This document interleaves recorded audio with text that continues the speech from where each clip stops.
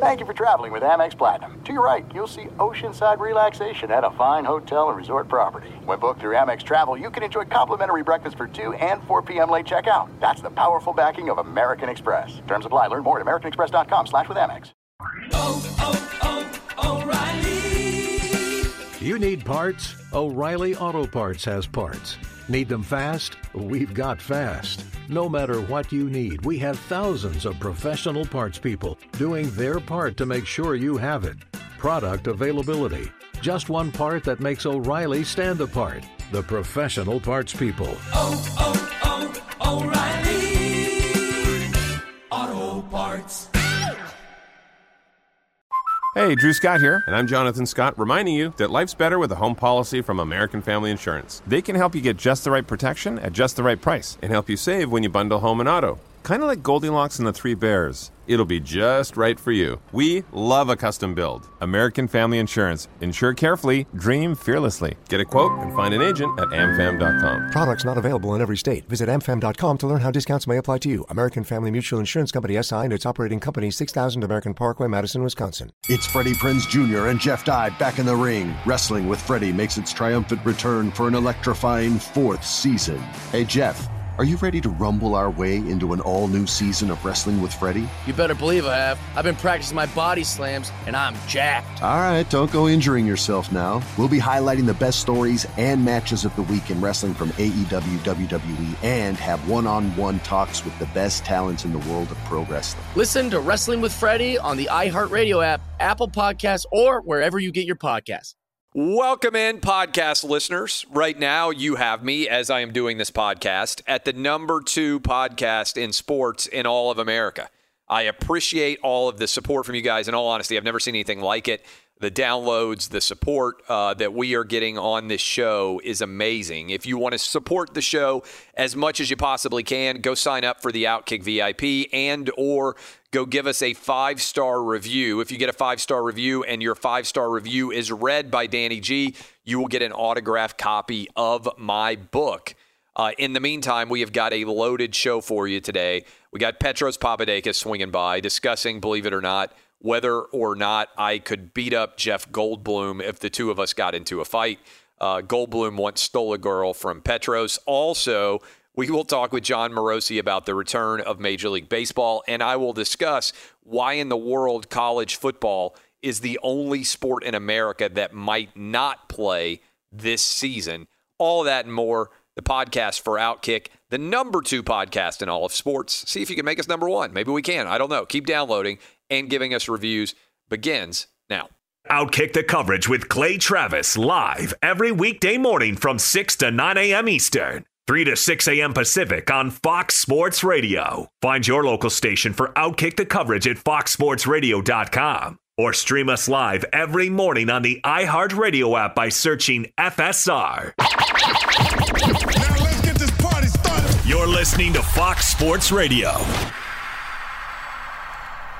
I hope all of you are having fantastic Tuesdays wherever you may be across this country or this great land. We got a lot to get into. I want to start right off here. I feel like there's desperate need for some optimism.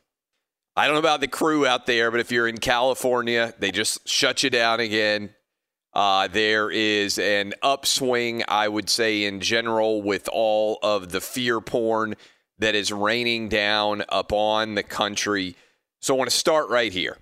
I want you to think with me right now where we are in mid-July and where we are scheduled to be by August the 1st, okay?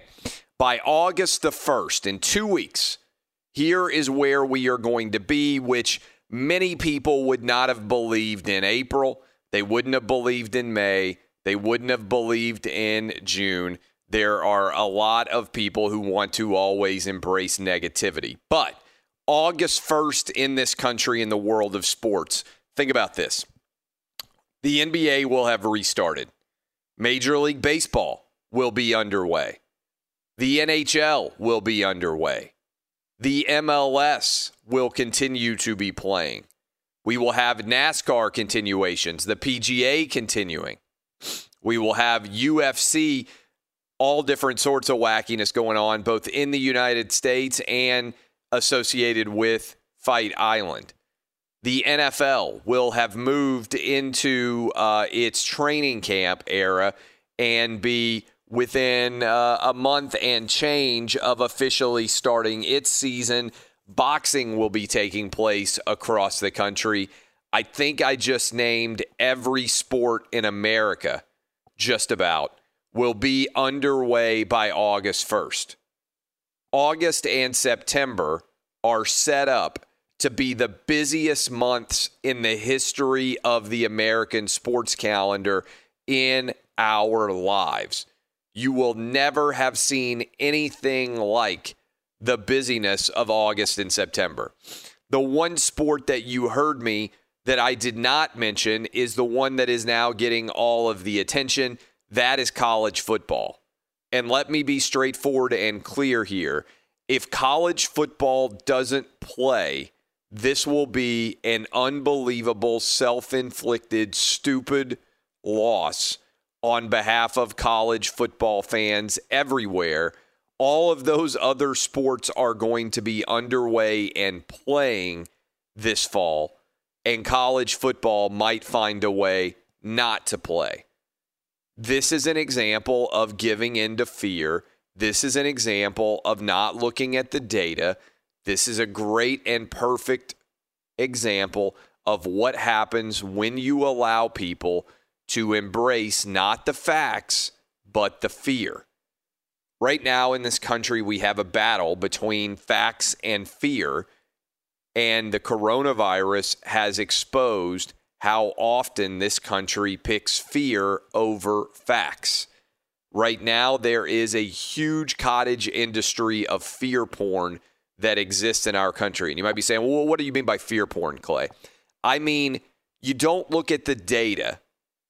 The media picks the one bad story and they run with it, and it spreads like wildfire on social media. There are so many examples out there right now, but you know what I'm talking about. You understand if somebody who is 35 years old dies with the coronavirus, oftentimes not of, but with, you hear about it a million times. You hear almost nothing about the fact that we're approaching a 99.9% recovery rate in many parts of Florida from the coronavirus right now. I'm stunned this didn't get more attention. Yesterday on CNN, one of the doctors, maybe we need to pull this and play this actually. In fact, Danny G, go ahead and go into my Twitter lineup of everything that I've been sending. Scroll down, 20 tweets or so until you see a CNN clip that I retweeted. And let's see if we can play this at some point in the hour. But a doctor from Tampa went on CNN yesterday, and I think he blew their mind on CNN with what he told them. And it was this, that if you look at the data, known cases, the survival rate, regardless of age now in Florida, is over 99% in the city of Tampa, Hillsborough County, that area right now. I know we got a lot of listeners down there. And that it is rapidly declining even as the number of cases is going up in Florida. And considering that we're only catching around 1 in 10 cases, that would mean that the recovery rate, even if you get the coronavirus in the state of Florida, is 99.9% now for positive cases of the coronavirus. That's all ages.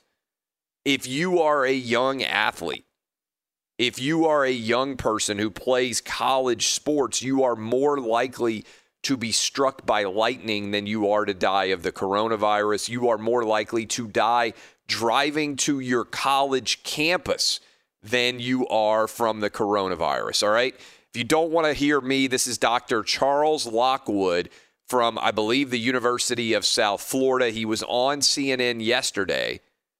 I want you to listen to this. These are real facts that hardly anyone is talking about on social media.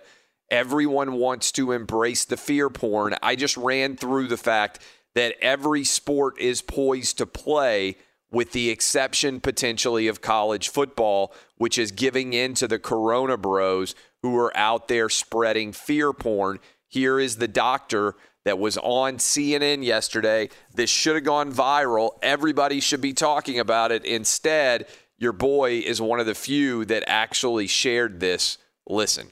It's a different epidemic than hit New York. We have a much younger population being diagnosed, and we're much better prepared. Obviously, we've had 3 months to prepare, so we do have a lot of surge capacity. When you get those numbers about the ICU, they don't really reflect all the emergency ICU capacity that hospitals have created. For example, Tampa General has 87 additional ventilators available, which we haven't even begun to use yet. But the most striking thing is our case fatality rate, which has dropped and dropped and dropped. It's now to 1.5%. So that's cases, deaths over cases.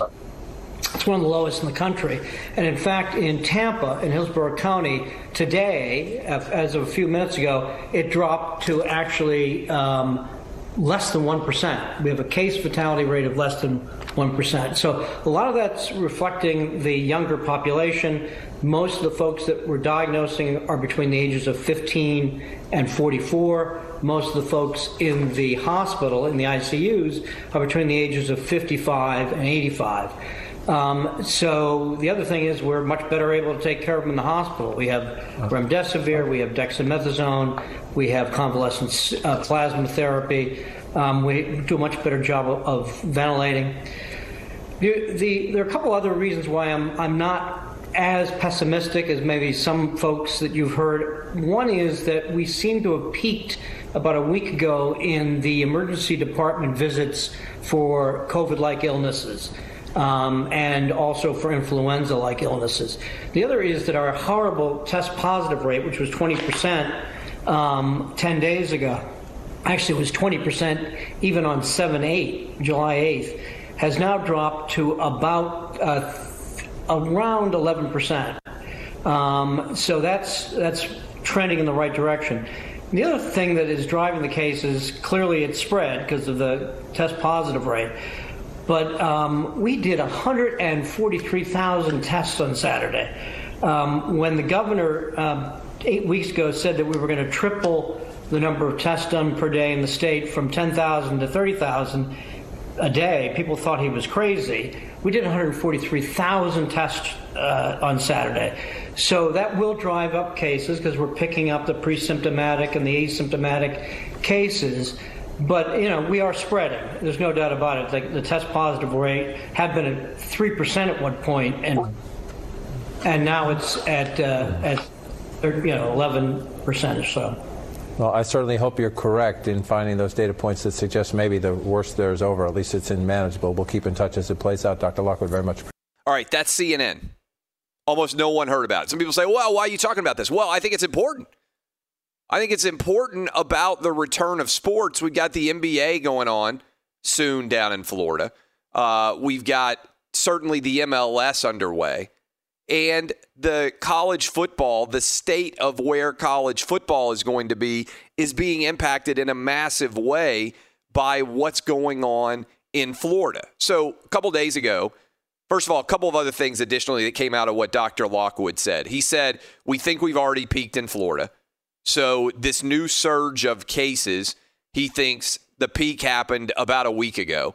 So we are already now through the worst of these new surges of cases. But I want you to follow me along here and confirm, guys, that, live math for me on live radio is oftentimes a mess. But they had 15,300 new cases in Florida recently.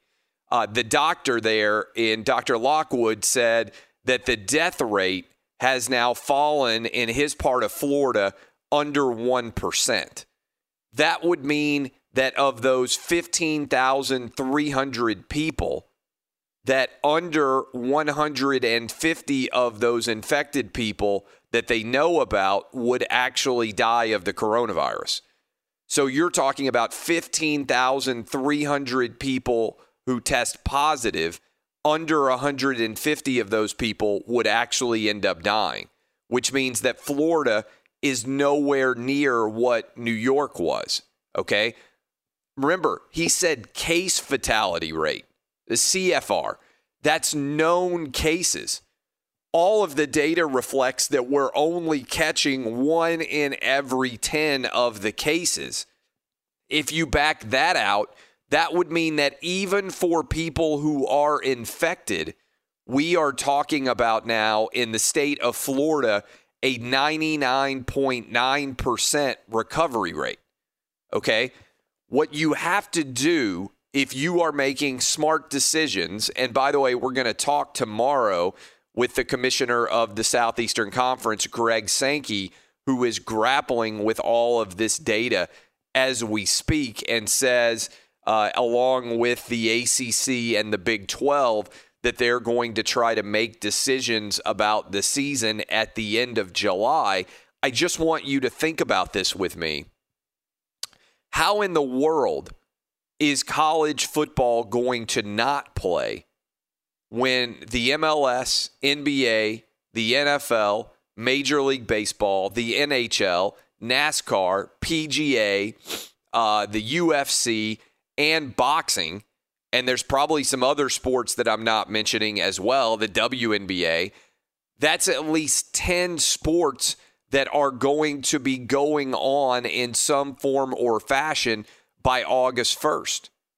It's going to look absolutely ludicrous if college football is the only sport that's not going on. I'm going to open up the phone lines and allow you guys to ask questions. 877-996-6369. That's 877-996-6369.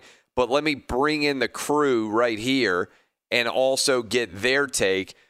Danny G, does it seem crazy to you when you think about that? Because I'm not hearing very many people talk about this. College football, we basically have boiled it down to the point where college football might be the only sport that isn't played this fall out of all of the large interest level sports, right? In other words, if you were ranking a typical fall, by far the most interested sport for my audience out there is the NFL. Nationwide, most people watch the NFL. Second most popular sport's college football. Okay, it's a little bit of a different season, certainly, than ever before. We're going to have the busiest August and September in the history of sports. Okay, so the busiest sport, most interested, most intrigued in my audience is NFL. Number 2 is college football. That's the case for the entire nation. How crazy is it going to be if all those other sports that I just ran through are playing and college football isn't? It's going to be very difficult for all of us sports fans. I can't imagine it not happening. And I think a larger part of this, Clay, and you talked about this a lot last week, is what's going on with teachers and the adults, obviously not the students. My sister, for instance, she's a teacher. She was celebrating a little bit yesterday because she was nervous about having to go back in to her actual classroom. She's been doing the Zoom and the online stuff in a corner of her house at her desk, and she's like, I didn't want to go. And I told her, stop being a wuss. Eventually you're going to have to go back to your classroom. Not only that, I'm glad you mentioned that. Like in Nashville, so my kids live outside of the city of Nashville a little bit, and it looks like our kids are likely to be back in school in some form or fashion here where the city of Nashville is not. And the crazy thing about this is it's an irrational decision laced with fear that people are making when it comes to schools not opening. LA County is not opening now, San Diego. And I don't know the particulars in LA, but I do know these in Nashville. Over 30% of Nashville public school kids, and I was a public school kid growing up. I went to public school K through 12 in the city of Nashville. Over 30% of kids K through 12 don't have access at home to a computer. Over 20% of kids K through 12 in Nashville don't have access to working Wi-Fi at their house. If you care about equality, which I do, and if you care about equal access to education, which I do, the kids that are going to fall behind and never catch up again are the poorest in our communities who don't have computers at home and don't have Wi-Fi. Well, not to mention the free lunch program as well. Well, yeah, I was going to get to that. Free lunch, not to mention teachers who can recognize if child abuse is going on. Yep. Not to mention for all the parents out there who have to work and have kids at home and don't have any options when you have young kids and you are trying to keep them home. Furthermore, the younger your kids are, and I've got a rising kindergartner as well as a fourth grader and a seventh grader, but that kindergartner needs to be socializing with other kids. He can't sit in front of, at least most kindergartners can't, sit in front of a computer and learn anywhere near the same kind of level. And the teachers are only going to be teaching in Nashville for 2 hours every day. So how in the world is that anywhere near the same equivalent of learning? Kids are going to be out of school now for parts of 2 years, and young kids are never going to make that up. We talk about all the time, studies do, that the poorest kids are the biggest losers from getting off for summer. When you're a kid and you're advantaged and your parents are home and they're able to help you, you don't fall back as much when you get out for the entire summer. When you're a poor kid, you do. And so I just see all these people who claim that they want to do the best for the most amount of people, making fundamentally irrational choices predicated on not the real world data, but on fear porn. And it bothers me. And look, people say, well, you're talking about this in the context of sports and the larger universe. I think it matters that kids might not be able to play high school football in some states this year. I think it matters that kids are not going to be out being socialized. I think it matters that lots of sports in general, we've already lost. Little League Baseball for kids. My kids are examples. They didn't get to play Little League Baseball this summer. And kids are 20 times as likely to die of the flu as they are to die of the coronavirus. And we've never shut down Little League Baseball for the flu. And you would be laughing at the idea of it. And one reason why my audience has surged, we have right now, I just woke up this morning and checked, Outkick right now, and I'd encourage you to go subscribe, is the number 2 podcast in the entire nation in all of sports. Right now, for the past several weeks, we have been, according to iTunes, the highest ranked sports talk radio show in the entire country. And that's because many of you understand intuitively that the media is not being honest to you, and you are out searching for the truth, the real data. And the real data says kids, wherever you are across the entire nation and honestly around the world, they need to be in school this fall. And the real data says all sports need to be played, whether it's college football, whether it is the NFL or whatever you're into. All of it needs to be played. Dub, do you think it's crazy, this idea that college football might be the only sport that the Corona Bros managed to get canceled this fall?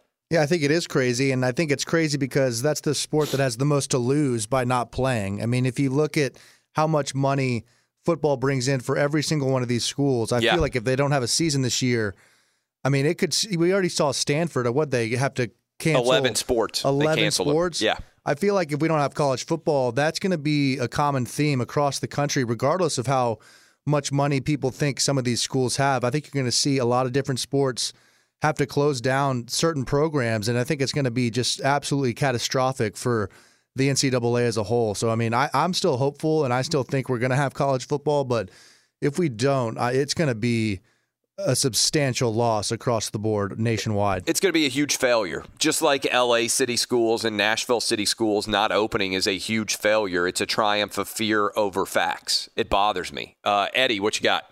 Yeah, I mean, I think certainly the difference is with college football is the perception that, look, pros are getting paid. It's their decision to continue their career or not. And college players obviously aren't getting compensated. And it seems like, this is not a job they're deciding to go to or not. Let me say that. You shouldn't have to play, right? I mean, I want to be straightforward on that. And I've said that from the get-go. If for whatever reason you are like David Price and you buy into this idea of the fear porn, and you, for your particular decision, maybe it's based on your family, maybe it's based on your unique psychological state, you just don't feel comfortable, you don't have to play. And to the credit of the Big Ten and the SEC and the Pac-12 and the ACC and the Big 12, and I'm also assuming all the minor conferences, they have all come out and said, hey, if you don't want to play, you can stay on scholarship, and this won't impact you. And I would imagine the NCAA will allow all those kids to have redshirt seasons and keep their eligibility as well. So that's an important factor and detail here as well. Roberto, does it seem as crazy to you that every other sport might play but college football? I got to agree with you earlier when you talked about the kids that are going to suffer, man.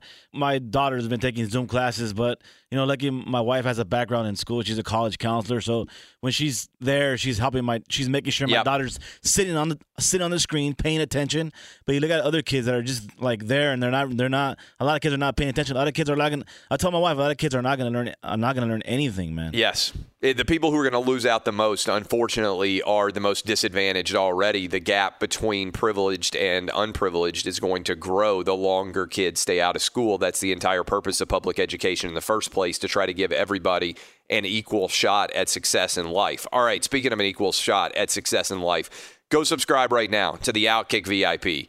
We are on an absolute roll. Jason Whitlock, myself, I just told you we got the #2 podcast in America. We're going to debut a new podcast network in August. This week, Jason Whitlock and I, for the VIPs, are going to do special Zoom calls just for the VIPs where we respond to all your questions. There's a huge message board community that is blown up behind the paywall. You can comment on all of our articles, as well as get a special VIP line to call when we open up the phone lines on Outkick. All of that is your ability to grab into at Outkick.com. Sign up for the VIP right now, 877-996-6369. Your call's next.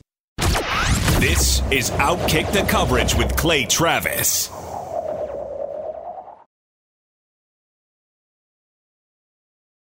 Let me go ahead and take some of your calls. Who's up first, Dub? We got Andrew in Florida. Andrew, fire away. Morning, Clay. Thanks for taking my call.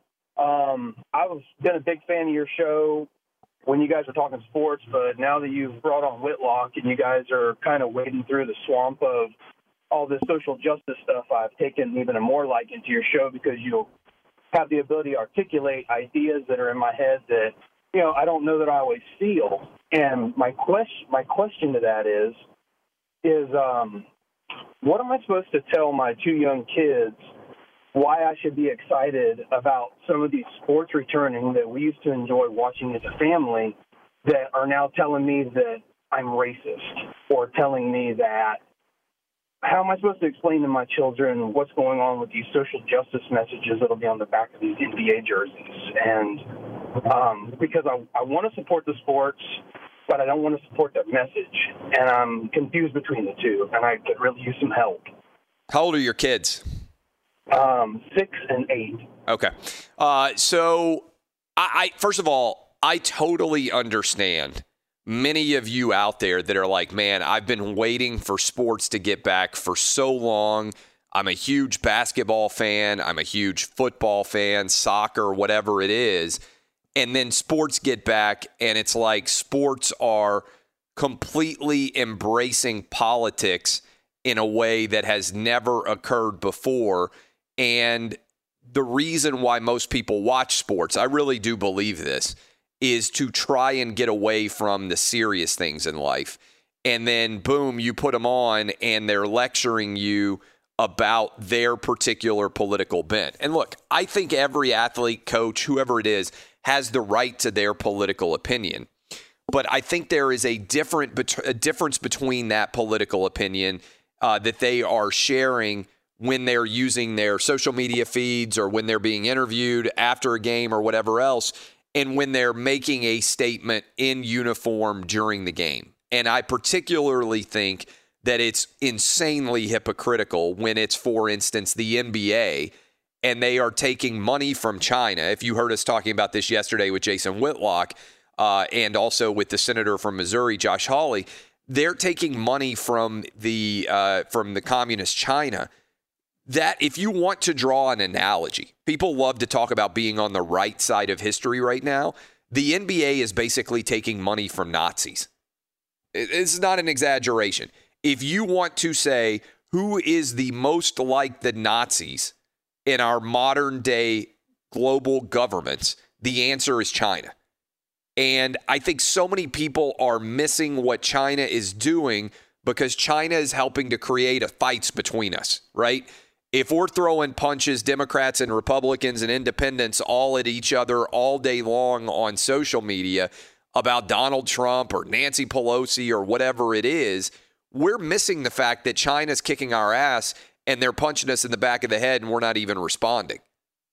China is created, they have concentration camps. They took over Hong Kong. They want to take over the Taiwan and also the Chinese Sea, South China Sea.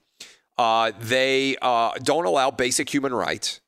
They have told the NBA to shut up and dribble if you want to continue to cash the billions of dollars that we are sending to you. And the NBA is saying thank you. This is the equivalent in the 1930s of American corporations taking money from Nazi Germany because they want to just take the money and they don't care what's going on there. Furthermore, China has unleashed the coronavirus on the world, which got out of their country because they lied to everyone and didn't stop it from spreading.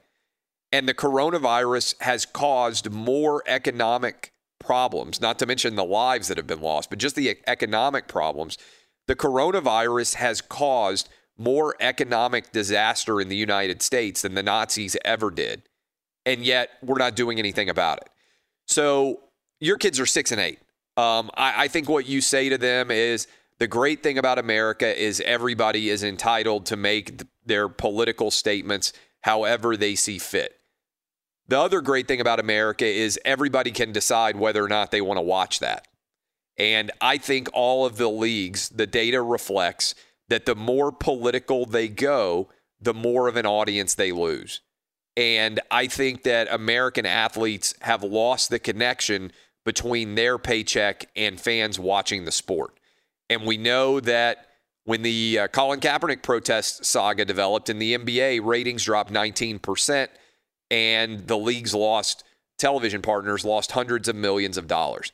I think embracing sports leagues, embracing politics is a really, really bad move that is going to turn off a huge percentage of their audience.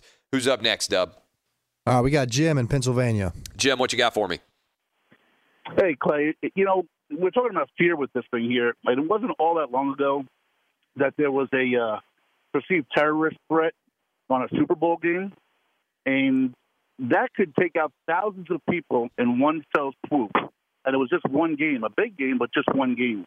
And I don't recall anybody saying they shouldn't play the game or the stands were empty or anything like that. And I just think it's kind of hypocritical, when you compare one to the other. Yeah. What are your thoughts? Look, here's what's happened. Safetyism has taken over rationality in this country. If you are under 50 years old right now, which 2/3 of the United States population is, okay? I understand that some of you who are listening are over 50, but I'm specifically speaking to people who are 50 or younger. If you are 50 or younger in this country right now, according to a study that came out of one of the top doctors and epidemiologists and virologists at Stanford, Dr. Ian Natus, I think is his name. I might pronounce his name there wrong, but I've tweeted this out before. You are more likely to die driving to and from work than you are from the coronavirus. And I think, again, over 2/3 of the United States population, you are in your car right now driving to work. You are under greater risk driving to your place of employment than you are from the coronavirus. Now, that doesn't mean that you shouldn't be smart and listen and take smart precautions, but it is a function. Like, you should put your seatbelt on when you're driving in your car. You should make smart decisions about trying to limit your risk to the virus for you and others, but you shouldn't stop living your life. And there are a lot of people out there that have bought into this fear porn that the media has done such a poor job of explaining to such an extent that they aren't willing to live their lives. If you're curled up in the fetal position right now underneath the covers and your alarm's gone off and you won't get out of bed, first of all, you probably listen to ESPN instead of listening to me. But let's presume that that is you. You got to sack up, buddy. You got to look at the actual data. We don't know when a vaccine is ever going to arrive. We also don't know how effective that vaccine is ever going to be.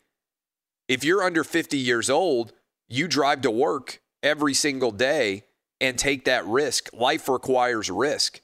The coronavirus is a low-level risk. Now, look, the data out of Florida, and I've shared this as well, the average person dying of the coronavirus is older than the average person dying in the country.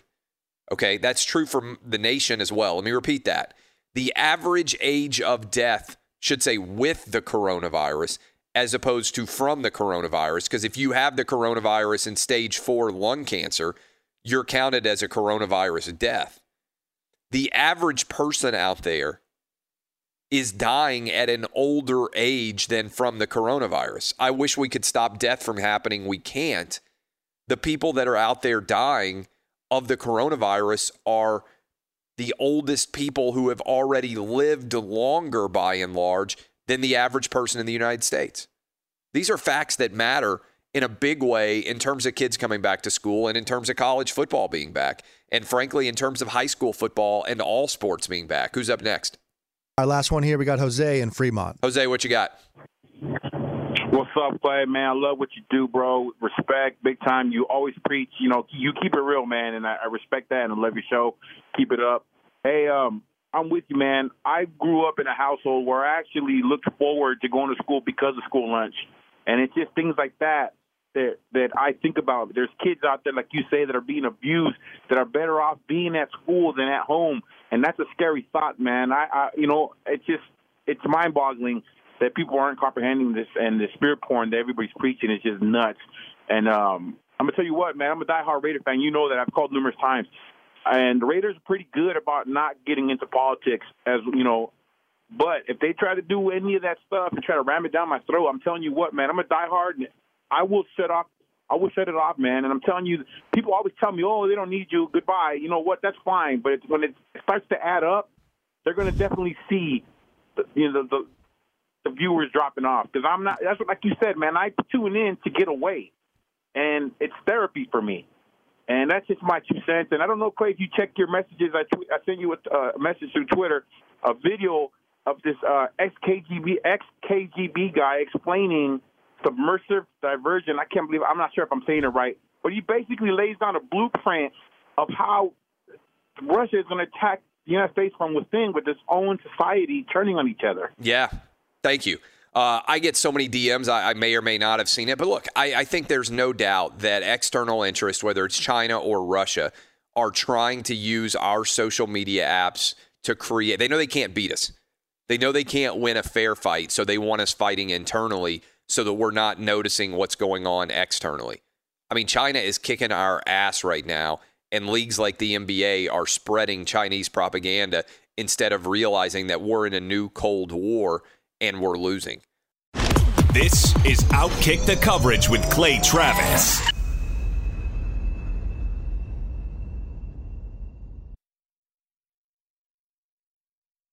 Hey, it's Jonas Knox, and you know O'Reilly Auto Parts. You know, O'Reilly, who are in the business of keeping your car on the road. O'Reilly Auto Parts offer friendly, helpful service and the parts knowledge you need for all your maintenance and repairs. They've got thousands of parts and accessories in stock, either in-store or online, so you never have to worry if you're in a jam. The team at O'Reilly Auto Parts can test your battery for free, in or out of your car. If it needs to be replaced, they'll help you find the right battery for your vehicle. Need your windshield wipers replaced, a brake light fix, or a quick service? They'll help you find the right part or point you to the nearest local repair shop for help. Whether you're a car aficionado or an auto novice, you'll find the employees at O'Reilly Auto Parts are knowledgeable, helpful, and best of all, friendly. And by the way, I was just at O'Reilly not that long ago, within the last month, and guess what? Needed some help with the alternator, had some questions with the batteries. They helped me right away and did it right there in the parking lot. The professional parts people at O'Reilly Auto Parts are your one-stop shop for all things auto, do-it-yourself,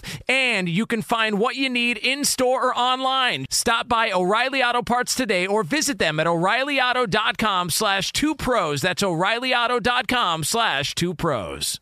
Hey, it's Jonas Knox. All right, game off. We got to pause here to talk more about Monopoly Go. I know what you're saying, flag on the play. You already talked about that, but there's just so much good stuff in this game. In Monopoly Go, you can team up with friends for time tournaments where you work together to build up each other's boards. The more you win together, the more awesome prizes you unlock. And there's so much to get. Unique stickers you can trade with friends to complete albums for big prizes, cool new playing pieces to travel the boards with, hilarious emojis for taunting friends when you smash their buildings or heist their vaults. Plus, Monopoly Go feels new and exciting every day with constantly changing tournaments and challenges. A ton include their new unique mini games like digging for treasure or a robot pachinko machine. And there's always new timed events that help you win big, like massive multipliers for everything you win or rent frenzies. There's always something fun to discover in Monopoly Go, so get off the bench and go download it now free on Google Play or the App Store.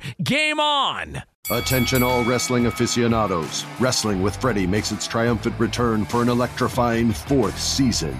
This is Freddie Prinze Jr., and I am beyond thrilled to announce that our wrestling extravaganza is back, and joining me once again is the one and only Jeff Dye. Get ready as we highlight the most jaw-dropping matches, dissect the fiercest feuds, and uncover the latest twists and turns in the world of pro wrestling. We're dusting off our legendary side quests and unleashing a barrage of brand new segments that will keep you guys on the edge of your seat like our talks on Unsanctioned Thursdays. Freddie, you know we got to give the people what they want. This season, we have an all-star lineup of special guests who are going to be gracing our podcast, bringing with them their own unique insights, experiences, and all of that in the world of pro wrestling and beyond. Whether you're a seasoned wrestling veteran or a fresh-faced newcomer, we promise an experience like no other. So buckle up, wrestling fans. Listen to Wrestling with Freddie as part of the My Cultura Podcast Network, available on the iHeartRadio app, Apple Podcasts, or wherever you get your podcasts.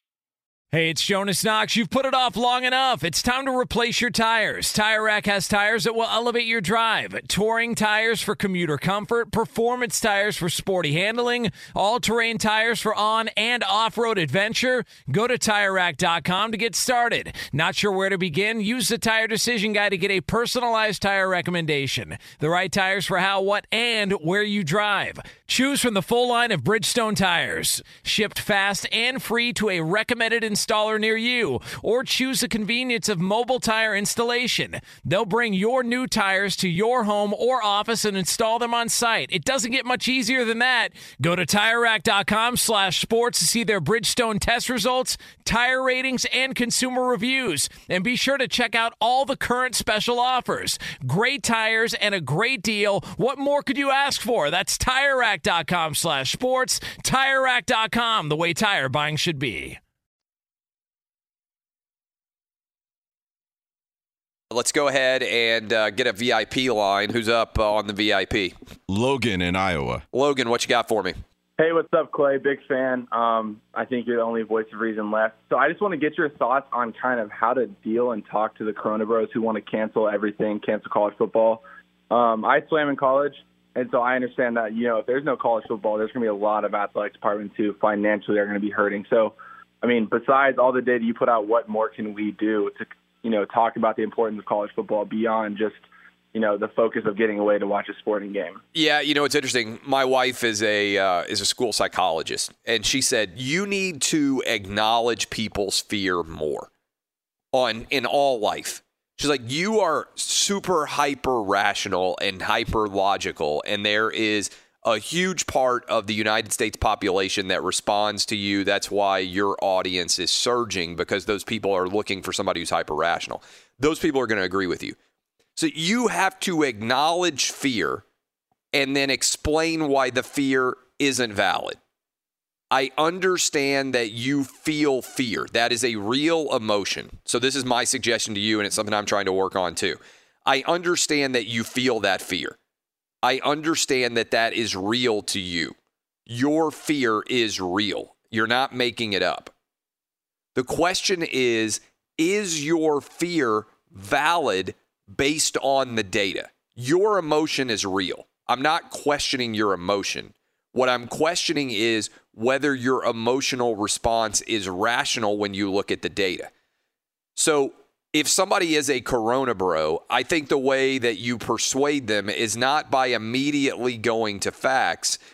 if you can say, hey, I understand initially I was afraid, and then I started doing all the research and realized that there are many things I'm doing every day, like getting in a car and driving to work if you're under the age of 50, that are more dangerous and more deadly on average than the coronavirus.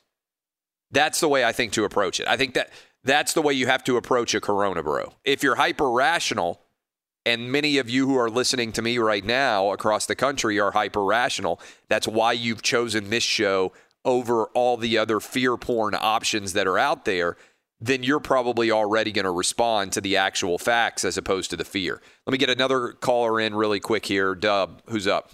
Yeah, we got Kevin in L.A. Kevin, what you got for me? Hey, what's up, Clay? It's been a couple of weeks since I talked to you, so I just kind of wanted to mention this real quick before I get into the Corona Bros stuff. The Bubba Wallace thing, what was good that came out of that was him and Richard Petty. Richard Petty putting his arm on his shoulder. I remember Richard Petty saying, he'd fire anybody who took a knee for the national anthem. So it's good to see them coming together and good to see the unity. Now with the coronavirus, I want you to point this out to Petros. And if there's any poster athlete for what happens to somebody who gets the coronavirus, it should be Kelly Jensen. He's got well-documented underlying conditions. He hasn't played in certain games like Colorado because of his conditions, and he recently contracted the coronavirus, and he was recovered fully, and he's reporting to the Dodgers camp. So, look, I support David Price. That's his decision. I'm not speaking for him. But if you look at an athlete, look at Kelly Jensen, what he's gone through to be able to play. And look, he's recovered. So the fear porn is there because those networks, they have certain things they got to talk about to get the clicks, either race or coronavirus. So the race stuff is kind of going away a little bit with all the unrest. That's not happening as much in the streets. So now the coronavirus is a thing that they got to talk about to get the clicks. That's right. You're 100% right. The fear. We got news on Derrick Henry. I'm going to hit you with what that news is in the NFL next. Be sure to catch live editions of Outkick the Coverage with Clay Travis weekdays at 6 a.m. Eastern, 3 a.m. Pacific. Wednesday is the deadline for when deals have to be worked out in the NFL if you have been franchise tagged. And Dak Prescott is the biggest story there in terms of the Cowboys have to make a decision, and Dak Prescott has to make a decision about whether they're going to reach a long-term deal or not. Adam Schefter just recently in the last little bit reporting the Titans and Derrick Henry are not expected to reach a long-term deal by Wednesday, which is, again, the deadline for franchise players to sign anything other than their franchise tender contracts. Derrick Henry scheduled to make $10.27 million this season, and theoretically he would become a free agent in the offseason. And Schefter says any franchise deals by Wednesday, obviously that's by tomorrow, will be an exception, not the rule. Now, I always get a little bit apprehensive when I see that the deadline is Wednesday, and this feels like public negotiation and posturing on behalf of both sides. Oh, we're not going to sign a deal. Oh, the deal's not going to get done. And sometimes that's designed to drive either side back to the bargaining table. But Derrick Henry and Dak Prescott, to me, are both pretty fascinating storylines because if you look, for instance, at the Patrick Mahomes deal, there has been a lot of money spent on franchise quarterbacks, and Dak Prescott wants that massive, unbelievable, holy cow, guaranteed financial dollar, and Derrick Henry wants the same thing. So are the Cowboys going to invest in a huge way in Dak Prescott? Are they going to come to a number? And what's going to happen with Derrick Henry in sort of the ongoing devaluation, I would say, of the running back position overall? I know that Christian McCaffrey got big money. I know that Ezekiel Elliott got big money. But even look at the Le'Veon Bell example. Guy sits out for a year, turns down his franchise tender, goes to the Jets, takes less money, isn't in any way making a huge substantial difference for the Jets, at least so far. And meanwhile, James Conner comes in, and when he can stay healthy, is every bit as good of a running back for the Pittsburgh Steelers as Le'Veon Bell was. It at least appears to me, again, when James Conner can stay healthy. So what's going to happen with Derrick Henry? Are the Titans going to franchise tag him again if they don't work out a long-term deal? Is Derrick Henry going to hit the open market after a year and go out and make big money? Would he hold out? Could this get particularly contentious if the Titans talk about franchising him for 2 straight years? And how does this play in the locker room? Because the Titans have given Ryan Tannehill really big money, and now that they've given Ryan Tannehill that big dollar contract, is it possible that some people look around and say, wait, Ryan Tannehill got rewarded for playing 12 or 13 pretty good football games? Derrick Henry's been the engine of this offense for years now, and he's not getting rewarded. Maybe. I mean, again, the quarterback position is just so much more valuable than the running back position. You can go out and find a guy in the 2nd or 3rd round, certainly, sometimes much lower, who comes in and gives you an unbelievable lift at the running back position. And frankly, for the first 2.5 years of Derrick Henry's career, he looked like he might be a bust. In the last 1.5 years, he looks like the greatest running back in the history of the league. So what Derrick Henry are we going to get with a full year of Ryan Tannehill at quarterback? And will Derrick Henry be motivated in the same way to go all out, knowing he only has a 1-year guaranteed contract? I think that's a pretty fascinating story to follow as we go forward, but that is some breaking NFL news for you. We didn't talk about this a lot yesterday. Frankly, I don't find it to be that interesting of a topic. I know it's a big story, but I don't find it to be that interesting of a topic. The Redskins name change. Does anybody on the show, I'm just kind of curious about this, I'll go around the horn. Does anybody on the show feel strongly about the Redskins name, either pro or con? Danny G, any oh my God, they've got to stay the Redskins, or oh my God, they've got to change the name? Do you feel strongly at all one way or the other? Not at all. Not at all. What about you, Dub? Could care less. Yeah. What about you, Eddie? No, but I will say this. The high school I went to, the name of the school itself was named after their local Indian tribe. Yep. If they changed the name of that, which I don't know if that's being talked about, but it's California, so probably, I would be very upset about that. What's the name of the high school? Monache High School in Central California. Is the Monache Indian tribe, is that what that is? Yes, yes. So and what was your mascot? The Marauders. The Marauders. Yeah. All right. So is that considered to be offensive right now? I mean, is there a discussion in your town? The state of California said at one point, the state of California said at one point. The state of California is insane, and then unpack. Yes. At one point, they said all high schools with Native American names will have to change their nickname. I know that there is a nearby town where I grew up that was the Redskins, and they've changed to the tribe. So it is going on, but there's some holdouts, I think, too. Roberto, do you care about the Redskins? No. All right, so and I'm in the same boat as you. I don't care at all about the nickname.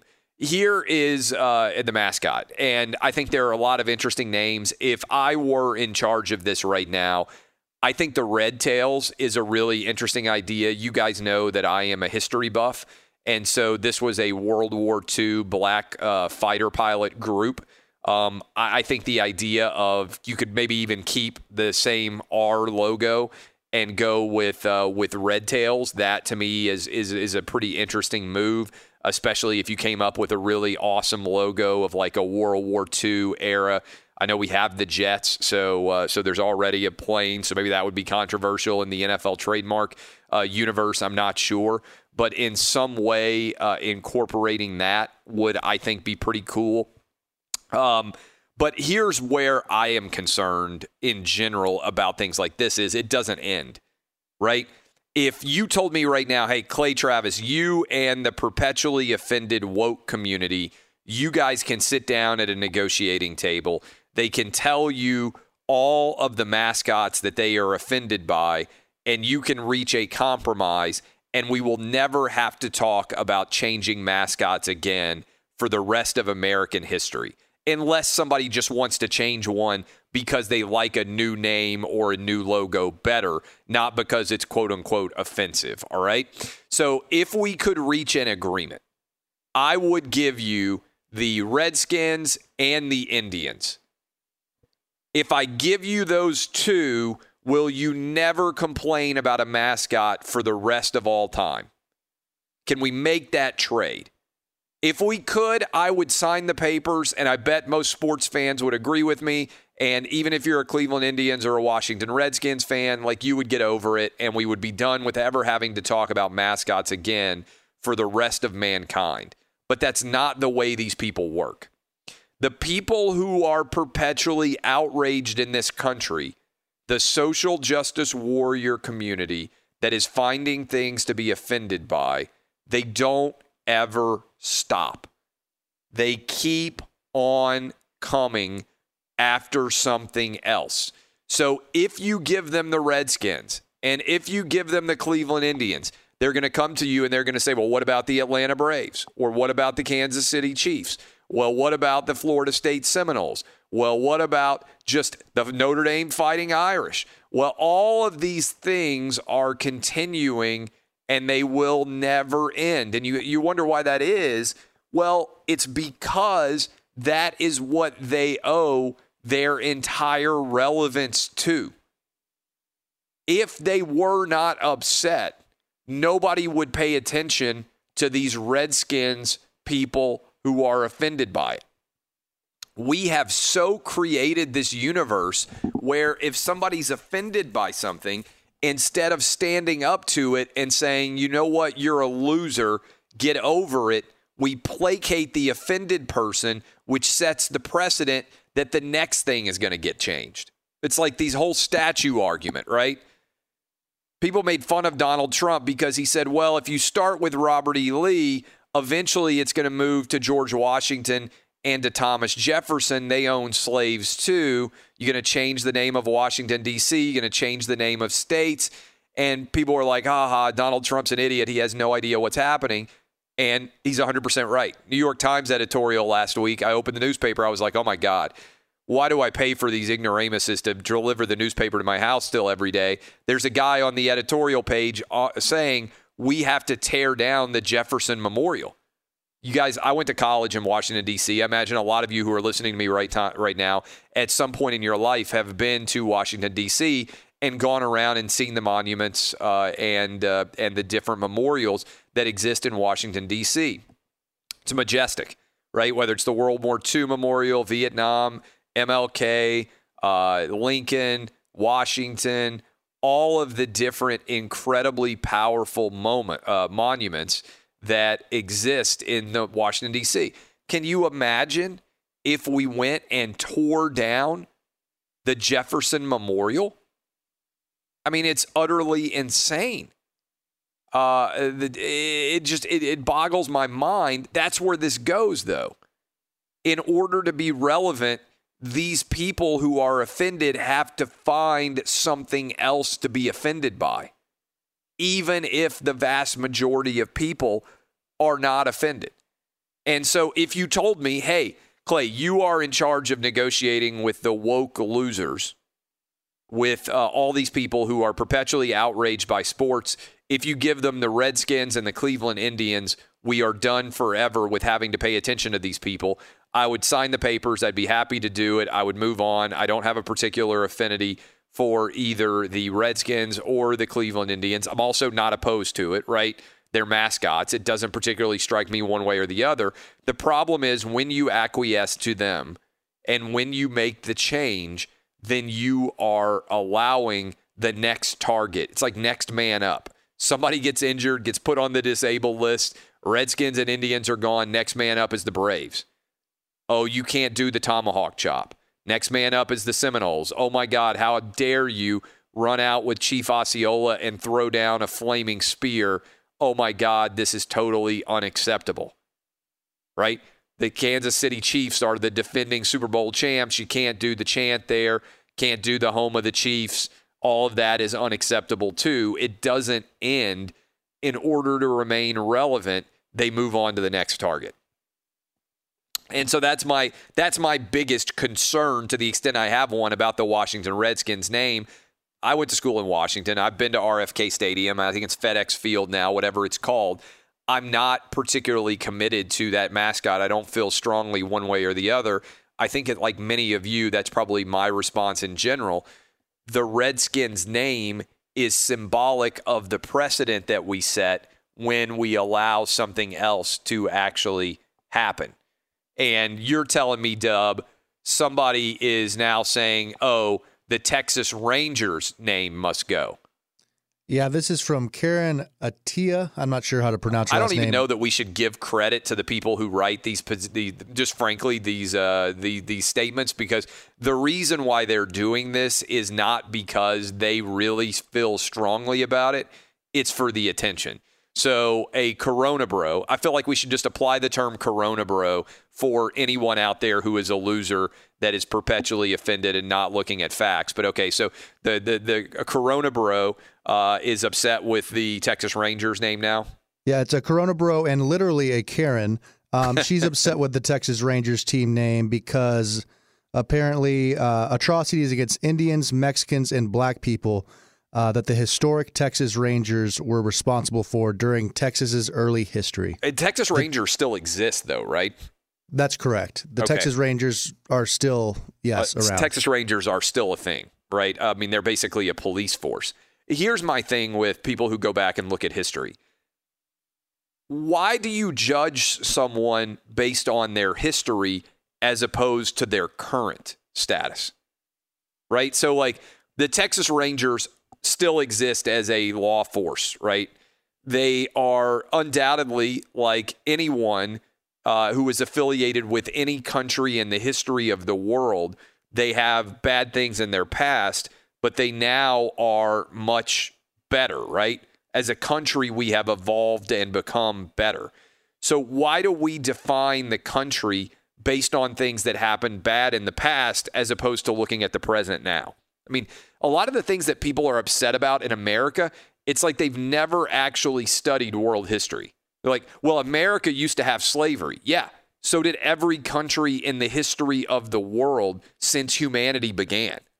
Slavery is a fact of life. The Romans were the most enlightened empire in their time. When they defeated you, they made you their slaves of all different colors. When tribes used to fight in ancient times, when you lost, your women and children became the property of the tribe that won if they left them alive, and the men that they didn't kill became slaves. Same with the women. That's the history of the world. The United States of America had slavery for less time as a country than the vast majority of countries that have existed in the world. The United States as a country had slavery from 1783 to 1863. That's 80 years. The United States allowed slavery to exist in this country for 80 years, 1783 to 1863.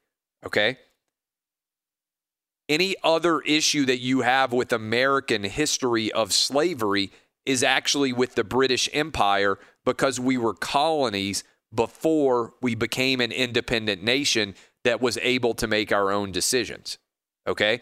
So if you are like the 1619 Project at the New York Times, your issue is not with America, it's with England, because England allowed slavery in the Americas as colonies from 1619 all the way up to 1776 when our war for independence began. You should want reparations from England for allowing slavery in the colonies, because they controlled the United States of America before we were the United States of America. I know that's a little bit of a history lesson there, but shouldn't be a surprise for you. Most of the Corona Bros do a poor job of understanding history. They constantly drag you back into something that happened in the 1800s. Dude, I was born in 1980, basically. I was born in 1979. I don't know why I'm responsible for anything that happened long before I was born. I don't know that I'm responsible for anything, frankly, that happened until like the year 2000, when I basically became an adult. Like, you shouldn't be responsible for things that occur before you're born or before you reach the age of majority. That's what we do in America. So this whole idea like, oh, Clay Travis, you're a white guy. It's 2020. You're responsible for what happened in 1820. Why? Why am I remotely responsible for that? Why would any white person, many of whom had absolutely no ancestors, even in the United States in 1820 or 1840, why would they be responsible for what happened there? Like, you're not going to hold me responsible for what happened in Germany in 1642. My family, by the way, if you do the lineage, mostly from England. All right. Am I responsible for what happened in 1540 in England? I don't even know what happened in 1540 in England. We got to get back to you are responsible for yourself and the decisions you make. And by the way, if we did that, which is the very essence of sports, by the way, every person is responsible for what they do on a field or court. You are responsible for you during the course of the game, for no one else. If we did that, the country would be in a lot better place. When we come back, we're going to be joined by John Morosi. This is Outkick the Coverage with Clay Travis. Hey, it's Jonas Knox, and you know O'Reilly Auto Parts. You know, O'Reilly, who are in the business of keeping your car on the road. O'Reilly Auto Parts offer friendly, helpful service and the parts knowledge you need for all your maintenance and repairs. They've got thousands of parts and accessories in stock, either in-store or online, so you never have to worry if you're in a jam. The team at O'Reilly Auto Parts can test your battery for free in or out of your car. If it needs to be replaced, they'll help you find the right battery for your vehicle. Need your windshield wipers replaced, a brake light fix, or a quick service? They'll help you find the right part or point you to the nearest local repair shop for help. Whether you're a car aficionado or an auto novice, you'll find the employees at O'Reilly Auto Parts are knowledgeable, helpful, and best of all, friendly. And by the way, I was just at O'Reilly not that long ago, within the last month, and guess what? Needed some help with the alternator, had some questions with the batteries. They helped me right away and did it right there in the parking lot. The professional parts people at O'Reilly Auto Parts are your one-stop shop for all things auto, do-it-yourself, and you can find what you need in-store or online. Stop by O'Reilly Auto Parts today or visit them at O'ReillyAuto.com/2pros. That's O'ReillyAuto.com/2pros.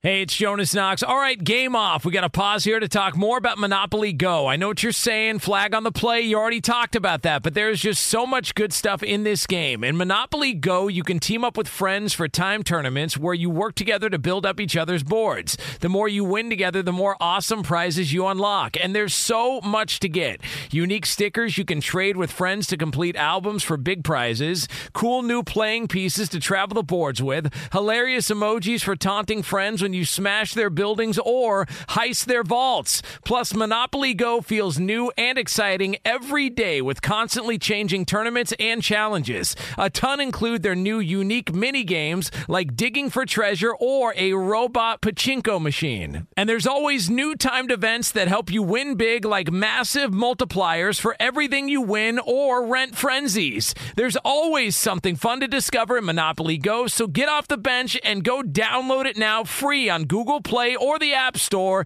Game on! Attention all wrestling aficionados. Wrestling with Freddie makes its triumphant return for an electrifying 4th season.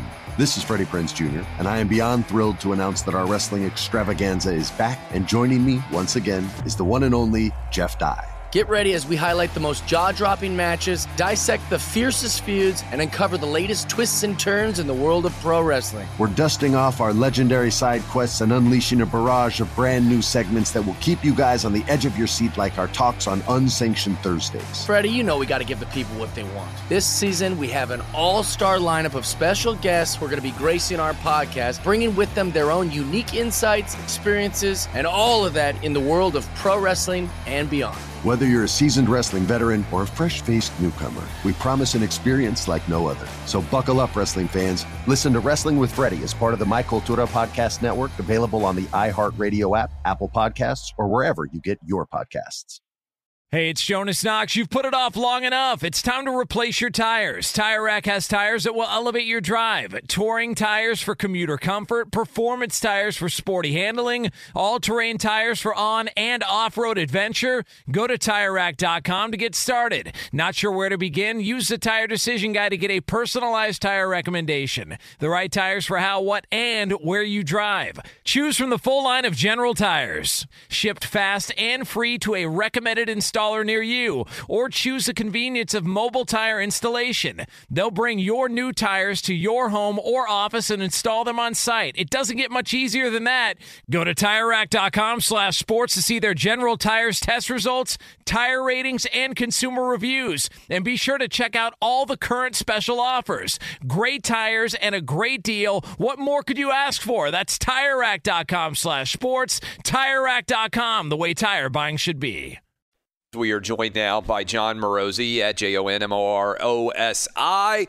John, we continue to inch closer. I know we've been talking about the return of baseball for a very, very long time, but the positive is, I think I'm doing the math on this correctly, 9 days from now, next Thursday, baseball will officially be back. Am I correct in that? Are there any obstacles so far as you can see between now and next Thursday, baseball returning?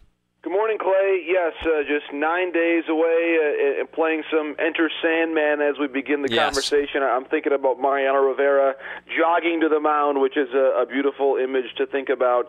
For me, I really believe you look around the major leagues, we continue to see positive tests happening, certainly for COVID-19 in different camps for different players.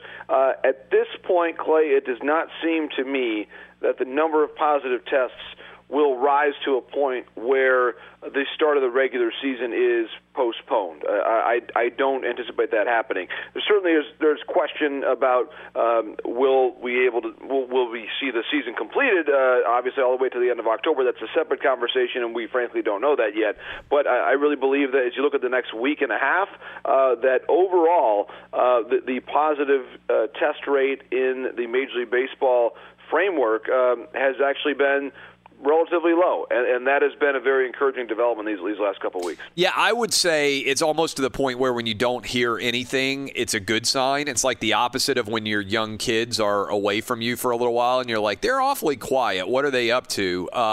When Major League Baseball, you're not seeing headlines. There were some early headlines about the tests taking too long to get results for and all those things.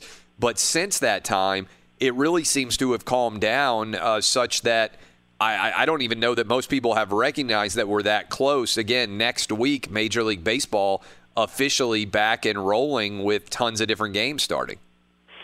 Right, and I think, Clay, to me, it validates the way that the plan was set up for baseball in different sites, all 30, of course. Now, the Toronto Blue Jays have a unique situation that they're still working through about if they'll be able to continue to play their regular season games in Toronto, and if they are players able at all to leave the hotel complex attached to the ballpark. That is a very different situation, and currently the laws in Canada are quite strict about what the players could do away from the ballpark. So that is one thing that must still be worked through. But in general, Clay, to me, baseball's plan of playing in all 30 cities, and I realize they still have to travel among those cities, and in no way does the current circumstances represent maybe the way it's going to be going forward, but I really believe you would probably prefer the situation that you have right now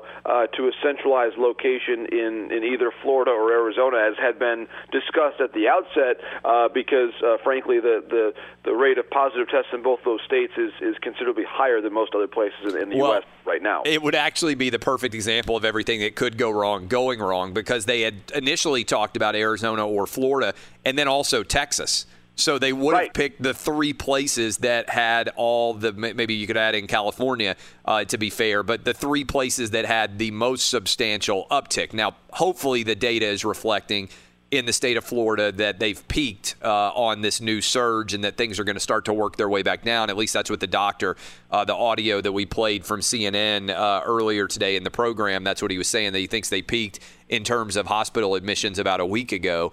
But we'll see whether or not that proves to be the case. But let's go back to players announcing they aren't going to play. I know it continues every now and then a new name to come out. But in general, do you think we're pretty much over the number of guys that are going to announce they aren't going to play? Because at this point, they're all training. It seems a little bit wacky to be spending all this time training with your teammates and then suddenly at the last minute pull out and say, hey, you know what, I'm not going to play. Yeah, I'd be surprised, Clay, if we had a number of superstars who backed out of playing in the next month, or at least in the next week, I would say. Once the season starts, I think that could be a separate conversation, depending on how teams play. If you're a veteran player who's made a lot of money in the game and your team starts poorly to the point that catching up and making the playoffs is a really remote situation, and if a month from now, if you think about it, you got a couple of kids at home, and maybe they're going to try to start school again. There's so many different variables that I think have to be kept in mind for all these players. Like if your team starts 10-20 in the past in Major League Baseball, when you're playing 160 games, you're like, okay, the first month of the season didn't go well, but we've got another 130 games to play. If your team starts 10-20, you're halfway through the season and you're already 8 or 9 games out of first place. Right. You're saying a veteran might just be like, screw it, this season's not worth finishing. Well, and it's a fundamentally different construct. I think, Clay, if you think back to last year and 6 months ago, the notion of a professional athlete just walking away from a season in the middle of it would have been so confusing. We just would have never seen that for really almost any reason aside from a serious personal and family circumstance. But now, candidly, COVID-19 has put that sort of serious circumstance in front of everybody to think about it. And so it's a fundamentally different calculus.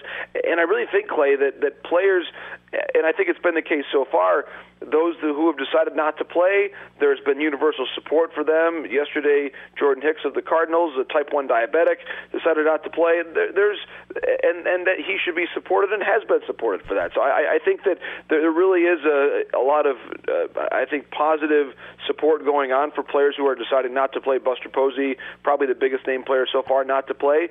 And they are not facing criticism, nor should they. And I really believe, Clay, the same thing would be the case when if in a month or 6 weeks players make that determination, if you want to be there to help facilitate your kids getting back to school in a very difficult environment, I think that should be encouraged, and I believe it will be.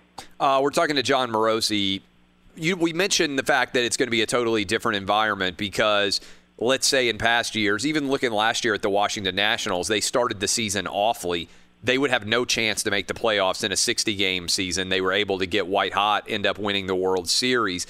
Will these games be managed differently because every single one of them almost counts for 3 games? So, and I'll give you an example. I think we talked about this last week. But if usually, let's say you play a 3-game series and you lose, get swept. It's like, okay, it stinks to lose 3 games in a row. But it's not that big in the grand scheme of things. You're going to have a few series where you sweep the opposing team and whatnot as well. But if you lose 3 games in a row now, that's like losing 9 in a row. And if you lose 4 in a row, it's like losing 12 in a row. I mean, the overall significance of individual baseball games is just ratcheted up to such a huge degree now. You're exactly right. And Bob Melvin was interesting. He had an interview yesterday in which he was asked about how he's going to play one position of his team at second base. And his answer was, I'm going to play the hot hand. And that's probably going to be the answer that you'll get from a lot of managers about a lot of things. You have to go with the hot hand. I think we're going to see that a lot, Clay, with the bullpen. There's always been a certain respect, especially by veteran managers, for veteran relievers and letting them work into their role, especially a closer. You always see in April, it seems like a couple closers who are not quite in game form yet, and they blow a save or two in April. Maybe it's cold, they're not quite comfortable yet, and the manager almost always stands by that reliever. I don't think we can't see that right now because the managers are under such pressure now to win that if your closer doesn't have it, he'll be demoted after the first week probably because you don't have the luxury of time. So I think I would say, Clay, to watch closely how managers look at their bullpen. And then I think, more broadly speaking, the other point to make about the pen is that you probably, especially when you're early on in the season, when you've got that 30-man roster limit, the one thing that is sort of a countervailing force to that is you need to know once you actually get into games that matter, because you're not going to play more than 2 or 3 exhibition games at the most. You need to know who actually has the hot hand. So you probably want to see different relievers come into games and get action. You may try to just get more relievers involved in games just to see who's throwing the ball well and then go with them. But you really aren't going to find that out until the regular season starts. So it's really a bit of push and pull in that respect. Do we know, or is there a consensus opinion right now, whether offense or defense will be ahead? In other words, you hear that a lot in other sports, but this is a situation where we haven't had, as you just mentioned, as many different prep situations as would ordinarily occur. Are hitters supposed to be ahead of pitchers? Are pitchers supposed to be ahead of and even the weather, right, can factor in. Usually when you start baseball in April, it's cold a lot of places. The ball comes off the bat differently. We're starting right in the white-hot part of the summer. How is this going to impact things at the actual inception? Do you have a sense for who's favored? Yeah, great question, I think, on that, Clay, because to me, I've been told, I remember what one player told me in particular, that just the game speed of, no matter how things look right now in inter-squad games, but the game speed of a Major League curveball, a Major League slider, a really high-quality Major League fastball with great movement, that it's going to be tough for hitters to pick that up in the early days of the season. They'll probably get caught up eventually, but when you think about it, if you're at home, it's a little bit easier for you to keep your arm in shape and keep your arm loose and going during this layoff than replicating a Major League pitching repertoire at full speed. And so I really believe the pitching will be a little bit ahead of the hitting when the regular season begins. The question is, well, how long will that be the case? I would say probably a week or two. We've still seen some pretty impressive home runs hit in inter-squad games. Mookie Betts had one.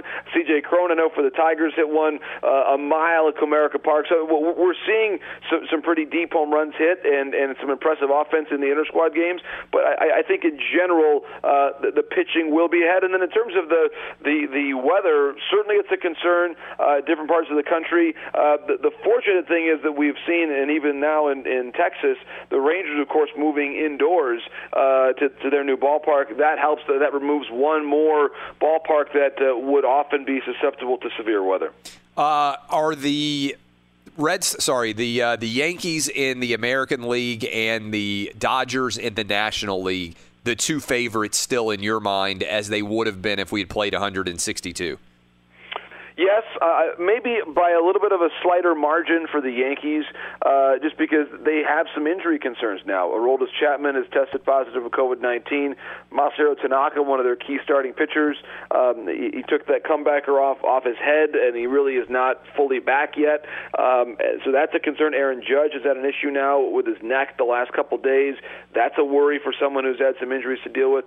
So I think for that reason, I'm a little bit less sanguine about the Yankees right now and their success possibly coming up. But the Dodgers, even without David Price, Clay, to me they're the best team in the National League. Mookie Betts has looked fantastic in the inter-squad games here so far, and they have, I believe, the pitching depth to handle David Price's absence. Brusdar Graterol, who they got in the offseason trade, he is there. Dustin May, Tony Gonsolin, they've got so much pitching depth and a really good bullpen as well with Blake Treinen adding in there now this year. Clay, to me, the Dodgers remain the best team in the National League, whether it's 60 games, 162, and I think they're the best roster in baseball as well. Last question for you. I live here in Nashville where there's been some talk about expansion of baseball. I know with all the other things that are going on, but we've got a former GM who moved here.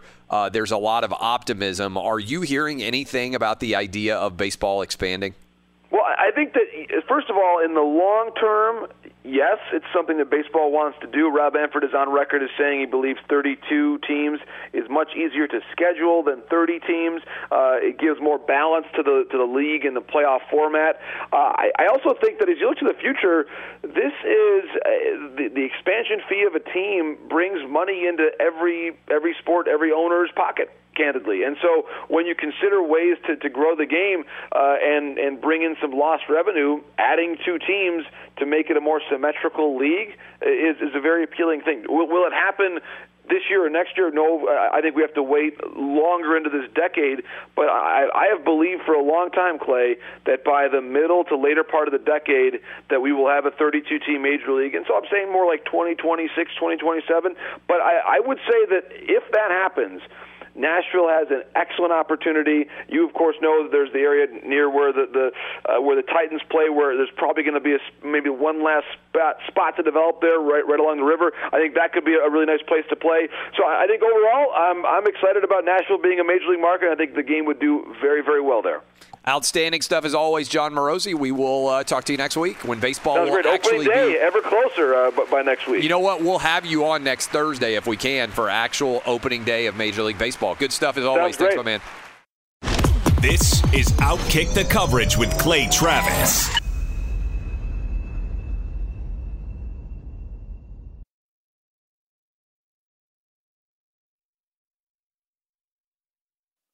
Did you guys see this story? I thought it was pretty funny. So the NBA has implemented a quarantine in Orlando for all players there. And I don't even know how to pronounce this guy's name. Is it Richaun? The Kings center, Richaun Holmes? Anybody know? I've never heard of the guy in my life. Richaun? Does anybody know how to pronounce it? Raekwon? Is it Raekwon? How do you pronounce Rich A-U-N? Is that Richaun? Does anybody know? Somebody look it up. Anyway, I've never heard. You do updates for a living. I'm glad I'm not the only person. Eddie, you said you'd never heard of this guy in your life? No. Yeah, I hadn't either. I looked it up. He played at Bowling Green, I believe. I guess he was averaging 13 points per game for this. I mean, look, I'm not.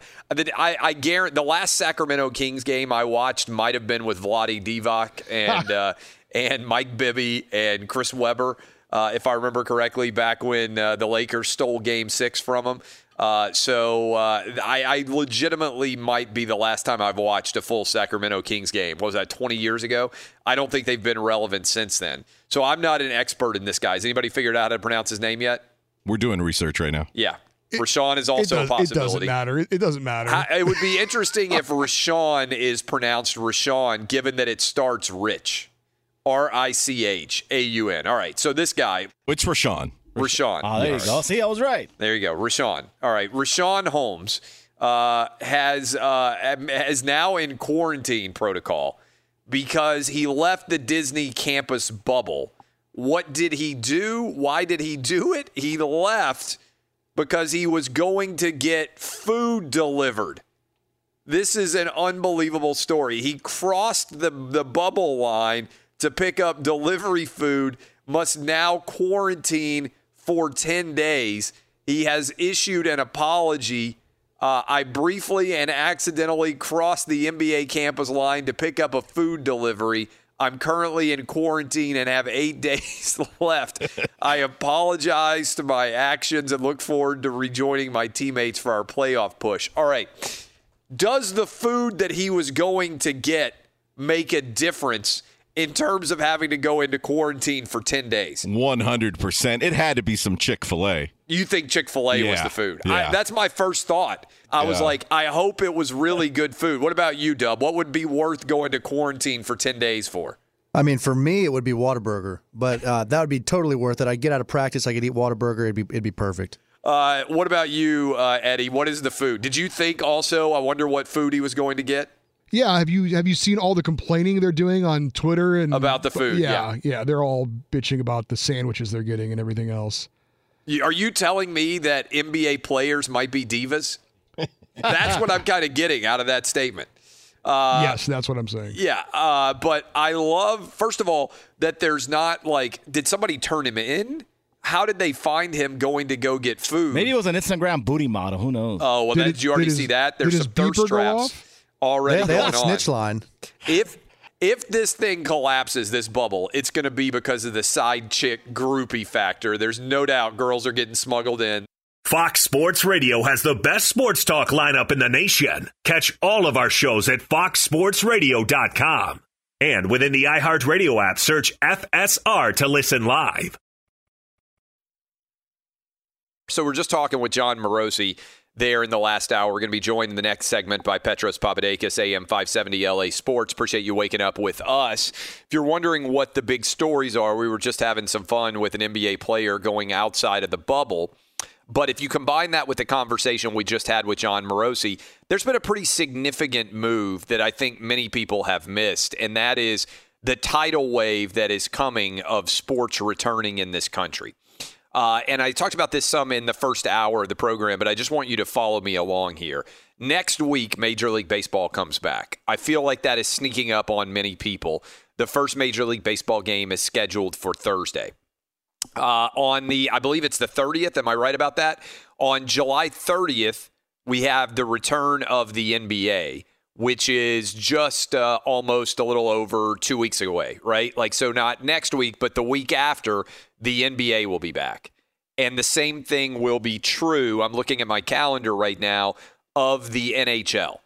And so if you look at the calendar in front of you right now, and by in front of you right now, I mean the one that I'm holding in my hand, looking at on my iPhone. So we have got baseball coming back next week. The week after, we will have the NBA and hockey. And I'm saying and hockey, even though hockey is technically starting on, I believe, August 1st, right? So that is where we are headed on a Saturday. So again, next week, Major League Baseball. The week after, the NBA and the NHL. We already have MLS going. We already have the PGA, NASCAR, boxing, UFC. All of that is underway. So by August the 1st, we will also probably have the earliest returns of rookies moving into the NFL training camp. By August the 1st, every sport in America will be underway in some way, except for potentially the for college football. And I think this is important. And Dub, you just hit me with the PGA Championship will be going on August 6th to the 9th, so we'll have a golf major coming back soon as well. All of the negativity right now that exists in the sports universe is all being brought to bear on college football. And I don't know that most people are recognizing this, but every sport is coming back, and I don't hear anybody pulling out their hair and saying, oh my God, how in the world is that sport coming back? It's just college football. And so I want to bring in the crew, and I'm going to open up the phone lines quickly here, 877-996-6369. And we're talking to Greg Sankey tomorrow. He's the commissioner of the SEC. He's going to join us. He's scheduled to join us at 8:20 a.m. Eastern tomorrow. So around this time tomorrow, we'll talk with Greg Sankey, who is the commissioner of the SEC. But do you guys get that feeling at all? And how much of this is just being driven by the media that covers college football being so much more negative than the media that covers every other sport? Because again, let me repeat for everybody out there, next week Major League Baseball is coming back. Then you have the week after that, the NHL and also the NBA coming back. And then you'll have MLS that's already underway, PGA, NASCAR, UFC, boxing. Literally every sport in America but college football will be back. And by the way, in Tennessee where I live, somebody looked this up, there's supposed to be like 30,000 fans watching a NASCAR race in Bristol this weekend. And it's like, people are like, oh, there's no way we could play college football. Some of the college football Corona Bro media. And I'm sitting back, I'm saying, wait a minute. There are 30,000 people showing up for a NASCAR race this weekend in Tennessee. And you're telling me they can't play college football with no fans present even? Am I right about that? With the 30,000 this weekend, right? Yeah, $1 million up for grabs in that all-star race. So I've been to Bristol. Well, props to Bristol for having a race. But 30,000 fans, that's more than attend an NBA game. Granted, it's outside. That's probably about the average number of people that attend a Major League Baseball game. That's more than would attend a Vanderbilt University football game on average in the state of Tennessee. Vanderbilt University, and I'm a double alum, so I can say this, social distancing in the fan base since before social distancing was cool. But I feel like I'm taking crazy pills here that no other sport is being talked about being stopped. And then college football is like, well, we don't know if we're going to be able to play or not. I mean, this seems insane to me. Well, you're really going to lose your mind because on the 25th, the WNBA season begins. Yeah. So I can't imagine you will lose your blank if a WNBA game is happening on TV and college football is delayed. It's a great point. I know that there's a huge number of you out there that listen to me that are massive WNBA fans. You're like, I gotta make sure I download the podcast to see what Clay Travis said yesterday. We need WNBA trivia, by the way, now that I think about it. We had MLS trivia last week, which, by the way, I got 5 out of 6 on. And I think I blew your mind by going 5 out of 6 on the MLS, which frankly makes me the greatest expert on the MLS, certainly that has a national radio show in the country. I'm not sure that I can even name a WNBA franchise. I think I take that back. You have to. One was in the news last week. Well, that doesn't mean anything. It's not like I'm reading WNBA news. It's on the regular tickers. Aren't they subtle variations oftentimes of the WNBA team? I mean, of the NBA team? I think we have the Rockets in Houston because of the NASA connection. And I think the WNBA team is the Cosmos. Is that right? Comets. I legit thought it was the Cosmos. New York Cosmos was that was Pele's team. Yeah, exactly. Yeah. All right. Well, I don't know anything about the WNBA. But just think about this. Literally, the WNBA business is a shambles. There are like 4 WNBA fans in the entire country, all right? They are playing. And college football, which is the second most popular sport in America, is not going to play. I mean, this is, the data is all so straightforward. So every other sport is playing, and college football is the one that people are like, oh, they can't play. I legitimately want all of your opinions. And again, 877-996-6369. May take a couple of calls here as well. Why is college football the only sport? And people can say, well, it's because they're college kids. Okay. Like, you don't have to play. Why is college football the only sport that the Corona Bros seem to be focusing on and saying, wait, it's too dangerous, you guys can't play? Why is that? I think it's because they're a sitting duck. Once a league comes out and says, don't care what problem. Yeah, yep. Don't care what the mob thinks or says, this is our start date. Period. Deal with it. Yeah, that's what, and this is the problem. They don't have a commissioner. We're playing, deal with it. It shuts up the mob because the mob, by and large, are a bunch of wusses. But if you don't shut up the mob, then they all try to come take their pound of flesh. It's like a shark coming and finding Old Man in the Sea. Remember Old Man in the Sea? Spoiler alert, there's an old man, he's in the sea, and he gets a really big fish. Santiago and the fisherman, Hemingway's memorable tale. It's a big, massive fish. And it's like a fish that's going to change this old man's life. He's got the biggest fish ever.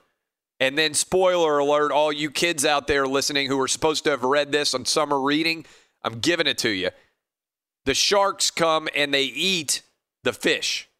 And so by the time the old man gets back to the dock, all that's left basically is the carcass of the fish.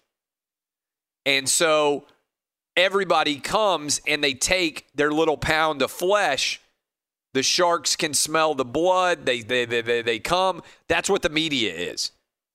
And so if you don't stand up to them and fight them away at inception and say, hey, we're doing this, I'm not changing my mind, deal with it, then they come after you. Dub, is that a good analogy that because college football is the only sport without a commissioner, national commissioner, who can just come out and say, hey, we're going to do this, that leads all of the Corona Bro media to focus their attention on college football and attacking its return?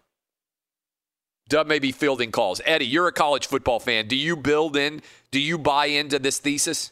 Yeah, I would say so. And certainly, you mentioned the lack of leadership there in college football, and all the commissioners are basically, calling their own shots. It certainly didn't help as far as the media coverage that the Ivy League, of course, came out and canceled all sports for the fall, and that was kind of the blood in the water to get things started.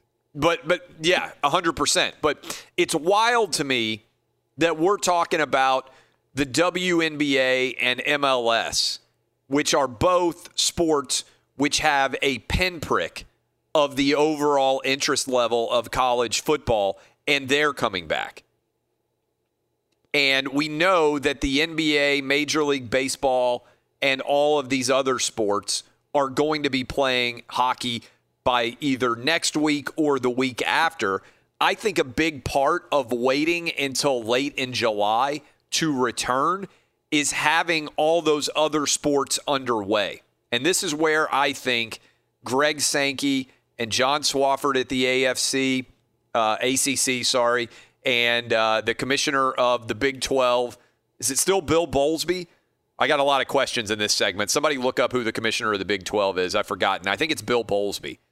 All of these guys are waiting to make their decisions, and I think the return of all of those sports is going to give college football a lot of cover, because they're going to be able to look around and say, wait a minute, we just had 30,000 fans show up at NASCAR at Bristol. Major League Baseball is playing. The NHL is playing. The NBA is playing. MLS is playing. All of these sports are underway, and you're telling me it's not safe for me to play, not to mention the NFL should be, by that time, back into training camp, starting the training camp process for the NFL. So all of those sports are going to be going. You're right. You're right about the Big 12 commissioner. All right, Bill Bowlesby. So, and by the way, I think it's Bob Bowlesby. Bob, yes, it is Bob. Yeah. And really quick, Bristol's running tomorrow night at 7 p.m. live on FS1. Tomorrow night? Yeah. So 30,000 people are going to be in Bristol tomorrow? I don't think that's right. Well, I know we got a note here saying that it's running on FS1 tomorrow. I'm not sure about when the crowd is going to be there. I'm going to look that up right now. Yeah. So you gave us information that was only designed to give an advertisement to FS1. Yeah, they're part of our family. Yeah. Hopefully my show will be back on FS1 here soon, by the way, too. With baseball. Yeah, with MLB coming back, you guys should be back. Hopefully. Going to get some more details on that soon. But I think we'll be back in the next couple of weeks, which is my hope. And so all of this is moving in favor of there being college football. And we played that clip, which I think is important. Maybe we need to play that again to close out the show, of the doctor in Tampa talking about the state of Florida. There's a big disconnect going on right now between cases and deaths.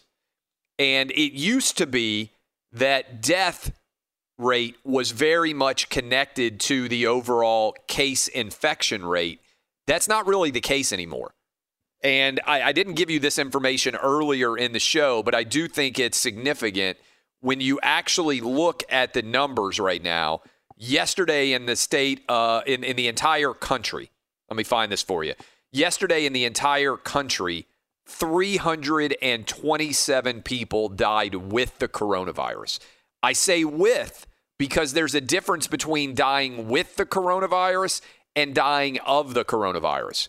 Almost all of the people dying with the coronavirus have other comorbidities. In other words, if you have stage 4 lung cancer and you also have the coronavirus and you die, they are counting you as a coronavirus death, all right? 327 people died yesterday of the coronavirus.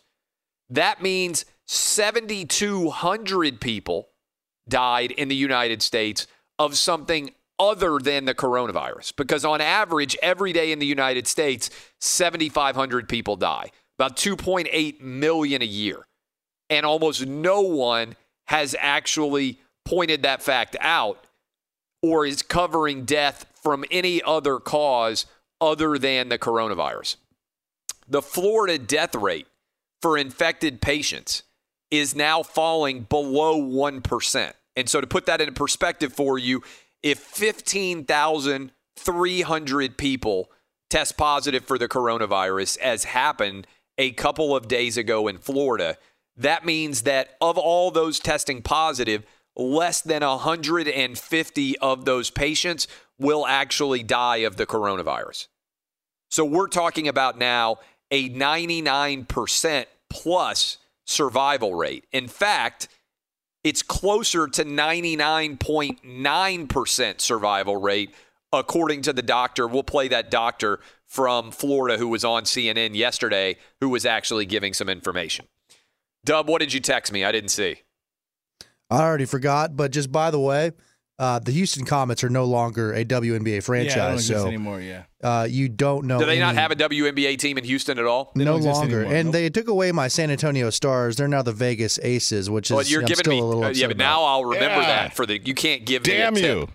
Oh, my apologies. Yeah, no there's like 6 educating other Clay. teams that you don't know. So I think there's only 8 teams. I don't know. So I was wrong about Houston both having the name of the women's franchise, which was the only fact I thought I knew correctly about the WNBA, and I was wrong about whether the WNBA actually has a franchise in Houston. LA Sparks. That's baby. correct. Does Lisa Leslie still play? No. Has she been retired for a long time? Yes. LA Sparks, by the way, have more championships than the Clippers. Yeah. Yeah, the Sparks. Is the Sparks SPARK like a sparkler? Yes, that's correct. I don't understand that nickname. Is there a reason why they would be the Sparks? I don't know. Danny G knows more than me. He's a big fan of the Sparks. Have you ever been to a Sparks game, Danny G? Never. Would you rather have $5 or have the Sparks win another championship? Championships are always good for your city. No Well, all right, let's go around the horn. $5. Would you rather have, LA crew, would you rather have $5 in your pocket right now or the Sparks win a championship? Eddie, I'll start with you. Give me Abraham Lincoln. Yeah, give you an Abraham Lincoln. What about you, Danny G? Okay, $5. What about you, Roberto? Read me another title, baby. Okay, you want the title. Two out of three want the He just wants to have more trash More talk with banners. Clippers fans. Yeah, that's just an angry Laker fan who has to talk trash at the Clippers based on the Sparks now because the Lakers haven't won anything in a long time. All right, when we come back, we'll see whether will Petros even answer that question or will he be afraid? And by the way, Clay, Are we a Sparks affiliate, by the way? I'm probably going to get an email like, hey, jerk, the Sparks games are all on your L.A. affiliate. Why are you talking about it? I'm giving them a lot of credit. I'm not even sure if they have a radio My crew. point is here, the WNBA is coming back, and some people don't think college football should come back. And I feel like I am taking crazy pills. The WNBA doesn't even have a fan base. There are literally like 4 or 5 people who legitimately care about the WNBA. I'm not even sure there is a single person listening to me right now who is a WNBA fan. And and my entire audience, we have the biggest sports audience in America in the morning. And look, like whatever you like. My point is college football is the second most popular sport in America. And there are people arguing it shouldn't come back. Meanwhile, is the WNBA already playing? No, on the 25th they start their season. All right. So the WNBA is beating the NBA back. Oh man. Are they also in Florida? Yeah, they're also in a bubble right now. Where's their bubble? Are they in Orlando? I'm guessing. I'll have to take a look I at that. believe they're on a college campus, but I don't know what campus it is. And also, fans are attending July 15th tomorrow at the All-Star Race at Bristol. 30,000 people? It says 20 to 30,000 people. Okay. That's pretty crazy, don't you? I mean, is anybody even noticing that that's happening? People are like, oh, you can't play college football. I'm like, dimwit. In my state, where there are 2 college football teams in the SEC, at the University of Tennessee and at Vanderbilt, there are 30,000 people showing up for a NASCAR race in July. Somebody explain to me why we can have a NASCAR race in July with 30,000 fans present, but we couldn't play a college football game with 0 fans present in September. Doesn't make any sense at all. When we come back, Petros Papadakis will be with us. This is Outkick the Coverage with Clay Travis.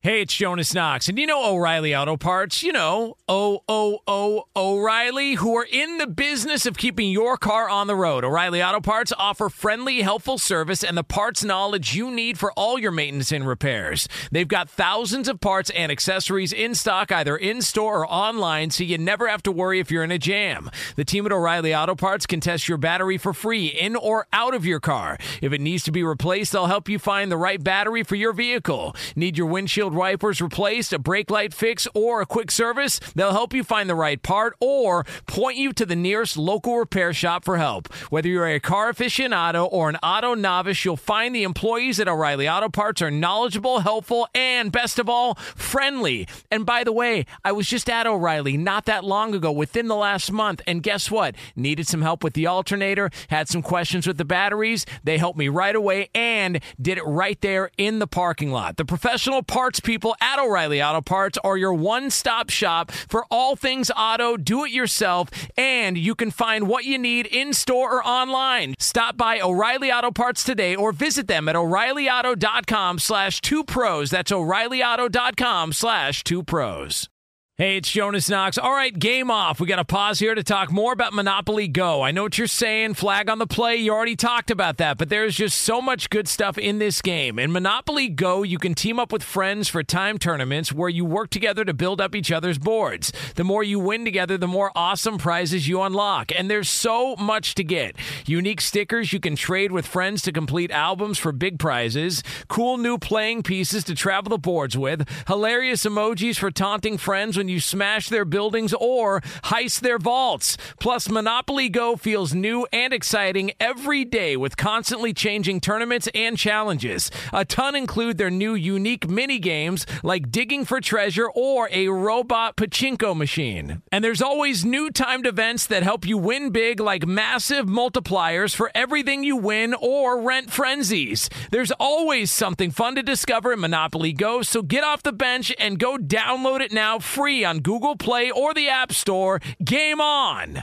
Attention all wrestling aficionados. Wrestling with Freddie makes its triumphant return for an electrifying 4th season. This is Freddie Prinze Jr., and I am beyond thrilled to announce that our wrestling extravaganza is back, and joining me once again is the one and only Jeff Dye. Get ready as we highlight the most jaw-dropping matches, dissect the fiercest feuds, and uncover the latest twists and turns in the world of pro wrestling. We're dusting off our legendary side quests and unleashing a barrage of brand new segments that will keep you guys on the edge of your seat like our talks on Unsanctioned Thursdays. Freddie, you know we got to give the people what they want. This season, we have an all-star lineup of special guests who are going to be gracing our podcast, bringing with them their own unique insights, experiences, and all of that in the world of pro wrestling and beyond. Whether you're a seasoned wrestling veteran or a fresh-faced newcomer, we promise an experience like no other. So buckle up, wrestling fans. Listen to Wrestling with Freddie as part of the My Cultura Podcast Network, available on the iHeartRadio app, Apple Podcasts, or wherever you get your podcasts. Hey, it's Jonas Knox. You've put it off long enough. It's time to replace your tires. Tire Rack has tires that will elevate your drive. Touring tires for commuter comfort, performance tires for sporty handling, all-terrain tires for on- and off-road adventure. Go to TireRack.com to get started. Not sure where to begin? Use the Tire Decision Guide to get a personalized tire recommendation. The right tires for how, what, and where you drive. Choose from the full line of Bridgestone tires. Shipped fast and free to a recommended installer near you, or choose the convenience of mobile tire installation. They'll bring your new tires to your home or office and install them on site. It doesn't get much easier than that. Go to TireRack.com/sports to see their Bridgestone test results, tire ratings, and consumer reviews. And be sure to check out all the current special offers. Great tires and a great deal. What more could you ask for? That's TireRack.com/sports. TireRack.com, the way tire buying should be. Petros Papadakis joining us. Taylor Swift with his walk-up music here in the Geico Outkick studios. Petros, I feel like Major League I want to start with a positive thing. First of all, are you topless? Yeah. Oh, wow. That's what I like to hear. All right. So Petros Papadakis, picture him topless right now. Let's go. Major League Baseball is back next week. Does this feel like it's sneaking up on it? Like, I looked at this and I was like, oh, wow, that's kind of a surprise. Next Thursday, the first Major League Baseball game. I feel like many people are not aware of how quickly that's coming. Does it seem like after all the talk, I know we had this discussion where the debate about when they're going to be back and the arguments and the negotiations and everything else, does it seem like, boom, now it's suddenly a quick thing that it's coming back like it is? Well, we still have about 10 days, but a week from Friday, we're doing it, and we get footage and live stuff every day from teams scrimmaging and watching the guys that we're used to watching out there playing baseball at a very high level, and there's stories every day that are COVID-related and testing-related and different stuff, and nothing's perfect, but I guess we all felt like if the baseball guys could just get out there and figure it out with some protocol, that they could do it. I mean, I've been watching F1 racing, for God's sakes, and they can figure it out, and all these other sports around the world are figuring it out. What was holding us back was just monetary when it came to baseball. We should have probably been playing already, but it looks as if we're going to have it, and it's a perfect sport for it. The guys are separated in a certain kind of way. Really, they're just playing catch, if you break it down in a stupid way. So I'm looking forward to it, and it is something positive, and it is something that we should be able to draw from and create some unity over and have a little bit of fun talking about in the sports world, but I'm not so sure about the sport that you and I love. Yeah, that's what I was going to get to next. All right, so let's go into this. The WNBA, the NWSL, that's the National Women's Soccer League, Major League Baseball, the NBA, NHL, MLS, PGA, UFC, and NASCAR, and boxing. All 10, I think I just named 10 different sports, and if I forgot your favorite sport, I apologize. I think I just named 10 different sports, all of which either are playing or will be playing. Also the NFL, which I don't think I named. All of them either are playing or will be playing in some form or fashion by August. And I'm saying the NFL will because they'll be in training camp, which I'm counting. How is it that all of those sports can manage to get back and college football can't? Well, I think you can answer that question just as well as I can. It's problematic in college because there is no governing body, really. And I think we saw this with the JT Daniels transfer to Georgia.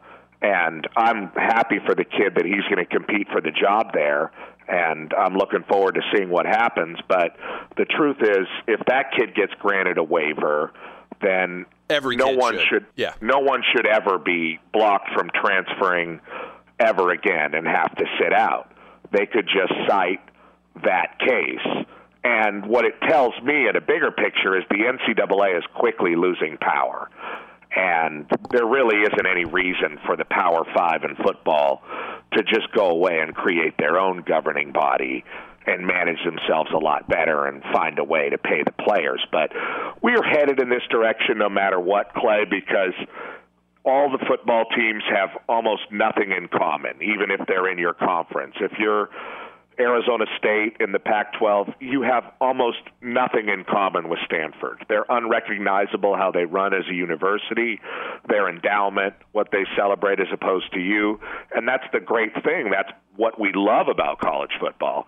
But it's also a huge stumbling block for something like this because no one's going to be able to decide what to do. Now, I got 2 words for you, Clay. Are you ready? Yes. SEC Island. Now, you have been to the Bahamas, right? Yes. And you used to practice law there. I was in the U.S. Virgin Islands, but the Caribbean. Well, something. Bahamas actually aren't in the Caribbean. A lot of people think they are. But yes, so I lived in the Caribbean. Right, and you were not like a shady doctor chopping people up down there. No, I was a lawyer. I passed the Virgin Islands bar exam, and then I passed the Tennessee bar exam. So I'm licensed 2 places. Dude, I would love to see what that Virgin Islands bar exam looks like. It's really interesting. So were there any like conch shell questions about like conch? For the lawyers out there, so the way the law exam is, and I'm assuming it's still the same way it was, 15 years ago or whatever when I took it. There are 2 different parts of the most bar exams. There is the multi-state bar exam, which is basically multiple choice, but everybody takes it all over the entire nation. And that is one half of the bar exam. Super difficult, super technical. Like if I took that right now, even though I'm licensed, and almost every lawyer listening right now, we would all fail it, right? Because you just have to memorize all these insane technicalities that you don't actually, first of all, you don't need to actually memorize very much when you're a lawyer. You can look everything up. But also when you become a lawyer, like let's say you're an environmental lawyer, you're an expert on environmental regulations as it pertains to your area of the law, but you might not know anything about the criminal code as it pertains to robbery or burglary, right? Like that's just something you wouldn't have ever worked in. So you have to have a wide variety of legal knowledge, and then most of practicing law is about becoming an expert in a specific part of the law. But that's a background. So one half of the exam is multiple choice, and then the other half is now, there are variations, like Florida has a 3-day bar, but most places have like a 2-day bar. The other half of the bar is all questions that are based on local law. Okay? So most people, when they finish law school, they don't immediately, like you aren't ready to take the bar yet. You have to then go take a bar prep course for the entire summer before you take the bar exam. And those are like insanely expensive, and you go take them and you focus and everything else. So my bar prep, they sent me a binder with all the Virgin Island law that I needed to memorize and learn. And I had to study all by myself. So starting about Memorial Day, right after you graduate from law school, for basically 2 months, you just study for hours at a day everything to be able to pass the bar exam. And I had to study, and it's all this stuff in the Virgin Islands, like, the coastal environmental regulations, which I don't know anything about, but that are different in the Virgin Islands because there's lots of beaches and there's all the shores and all the beaches different unique and things. Shores? Beaches and shores. Yeah. Because sometimes you have the beach, other times you just have the shore. I watched Jaws 4, which was in the Bahamas, the Revenge, over the weekend, and I think the shark's head blew off. Why did he take Revenge in the Bahamas? What's that? Yeah, you didn't know Jaws 4 was in the Bahamas? No, well, I'm just saying, why would his revenge be somewhere different than where they killed his father? Because he followed the family from Amity all the way to the Bahamas to eat them. Oh, so he was – that's amazing. Right, and in the movie, and check this out in your Virgin Islands law, the shark swallows Mario Van Peebles, and then they blow his head clean off, and Van Peebles swims out and survives. That would be. Can you imagine reading that on the script? Van Peebles is like, "Oh man, I thought I got eaten by. Oh wait, yeah, because the shark eats him, and he thinks probably when he's reading the script. Do you think Mario Van Peebles ever read the script for Jaws 4? I mean, Michael Caine was in the movie. Michael Caine was? Yeah, so I wouldn't even put it on Van Peebles. You kind of have to put it on Michael Caine, but Michael Caine did On Deadly Ground with Seagal in Alaska too. This is one of those things. Like I watched Danny Glover, star of Lethal Weapon, and he's in a Netflix Christmas special that I watched with my kids around Christmas, and also like Jeff Goldblum. We've been watching all the Jurassic Park movies. With my kids, like I think there are 5 of them. We've watched all of them, but Jeff Goldblum is the star. He stole a girl from me for a weekend when I was in college. Goldblum did? Yeah. Well, how'd that happen? Goldblum's kind of a Lothario in many ways. Yeah, but so who was the girl? Her name was Catherine.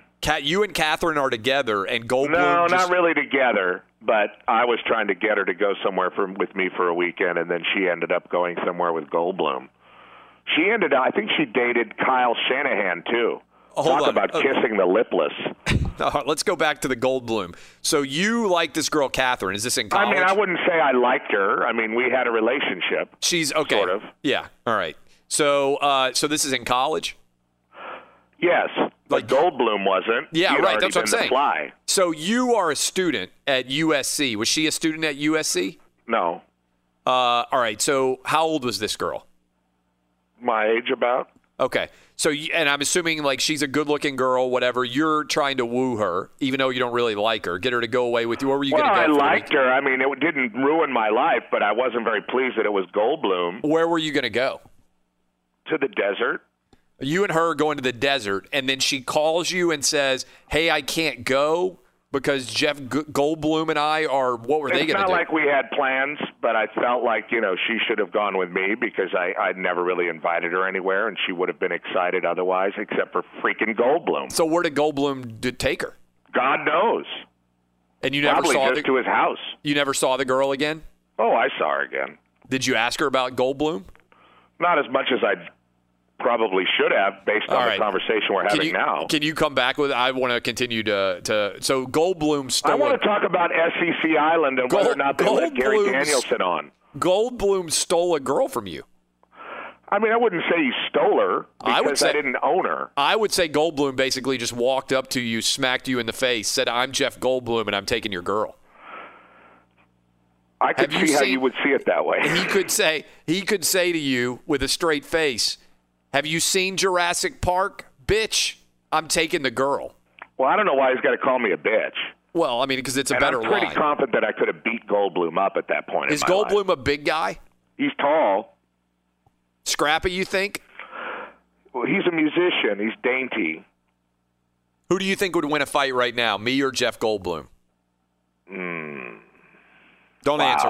Don't answer. I'll get your answer. I'm going to have to look it up. Let me do some research. This is called the tease. Who would win a fight, me or Jeff Goldblum? We'll discuss.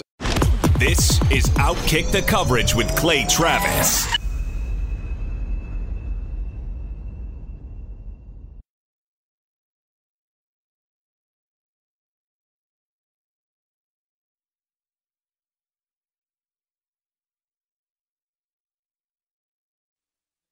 I want to remind you, Danny G just said, go listen to the podcast if you want to hear the CNN doctor talking about Florida. We got to get into more important things like who would win a fight between Jeff Goldblum and me. And I just happened to check my email because I had to do the read there, Petros, and Jennifer has written in and said her entire email headline is, "Who takes a girl into the desert? Come on, Petros. No wonder she went with Goldblum."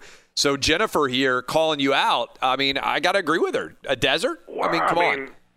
When you say, first of all, I don't smell bad. I have a lot of problems, but one of them, smelling bad is not one of them, and I don't want to be brought into your commercial read in that way. And I also resent the double Taylor Swift. I love all the things that we say. You're upset that I said you smelled bad. Yes, I'm self-conscious about that because I don't. There are many other things you could say that were true, but that one is not. The other thing is, I doubt, is it Jennifer? What lovely hovel in this country is she from? I don't know. I mean, you're just going after Jennifer, who just raised the question, which I think is a good one. Come on, Petros. No wonder she went with Goldblum. Goldblum wasn't taking girls into the desert. You don't know where Goldblum took her, A, and B, when you say go to the desert and you're from Los Angeles, that means you're going to Palm Springs, Palm Desert, Rancho Mirage, which are resort places and very nice.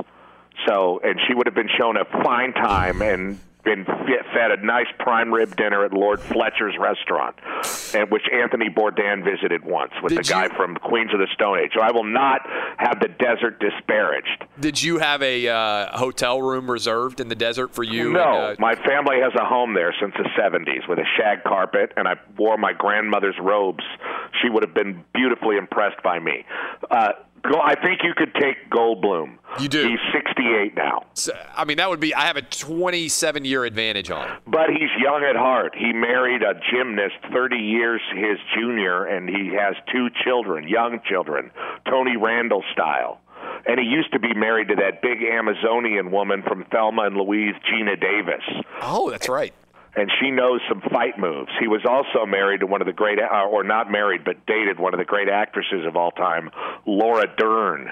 So Goldblum is no slouch. He's also a jazz musician with a residency before all of this COVID stuff down in the Los Feliz area. How much do you think they're having to pay him to do Apartments.com ads? Goldblum? Yeah.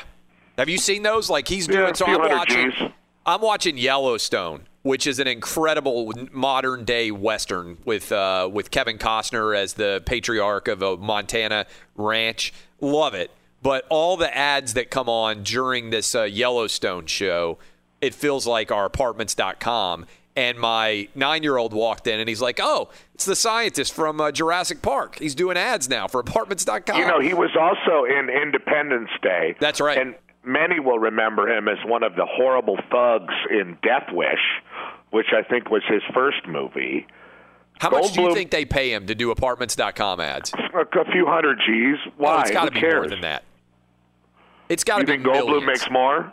It's got. If you're willing to do an Apartments.com ad, don't you think you have to make millions of dollars if you're Jeff Goldblum?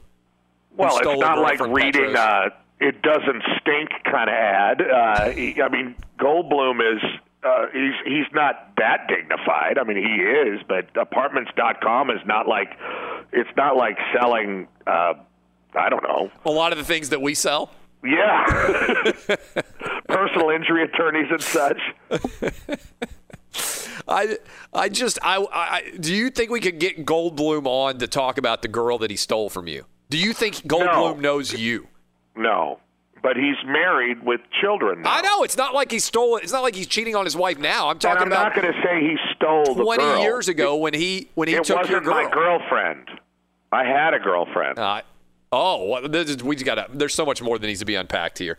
We got to talk to Petros again, maybe later this week, about Goldblum stealing his girl. This is Outkick on Fox Sports Radio. Be sure to catch live editions of Outkick the Coverage with Clay Travis weekdays at 6 a.m. Eastern, 3 a.m. Pacific.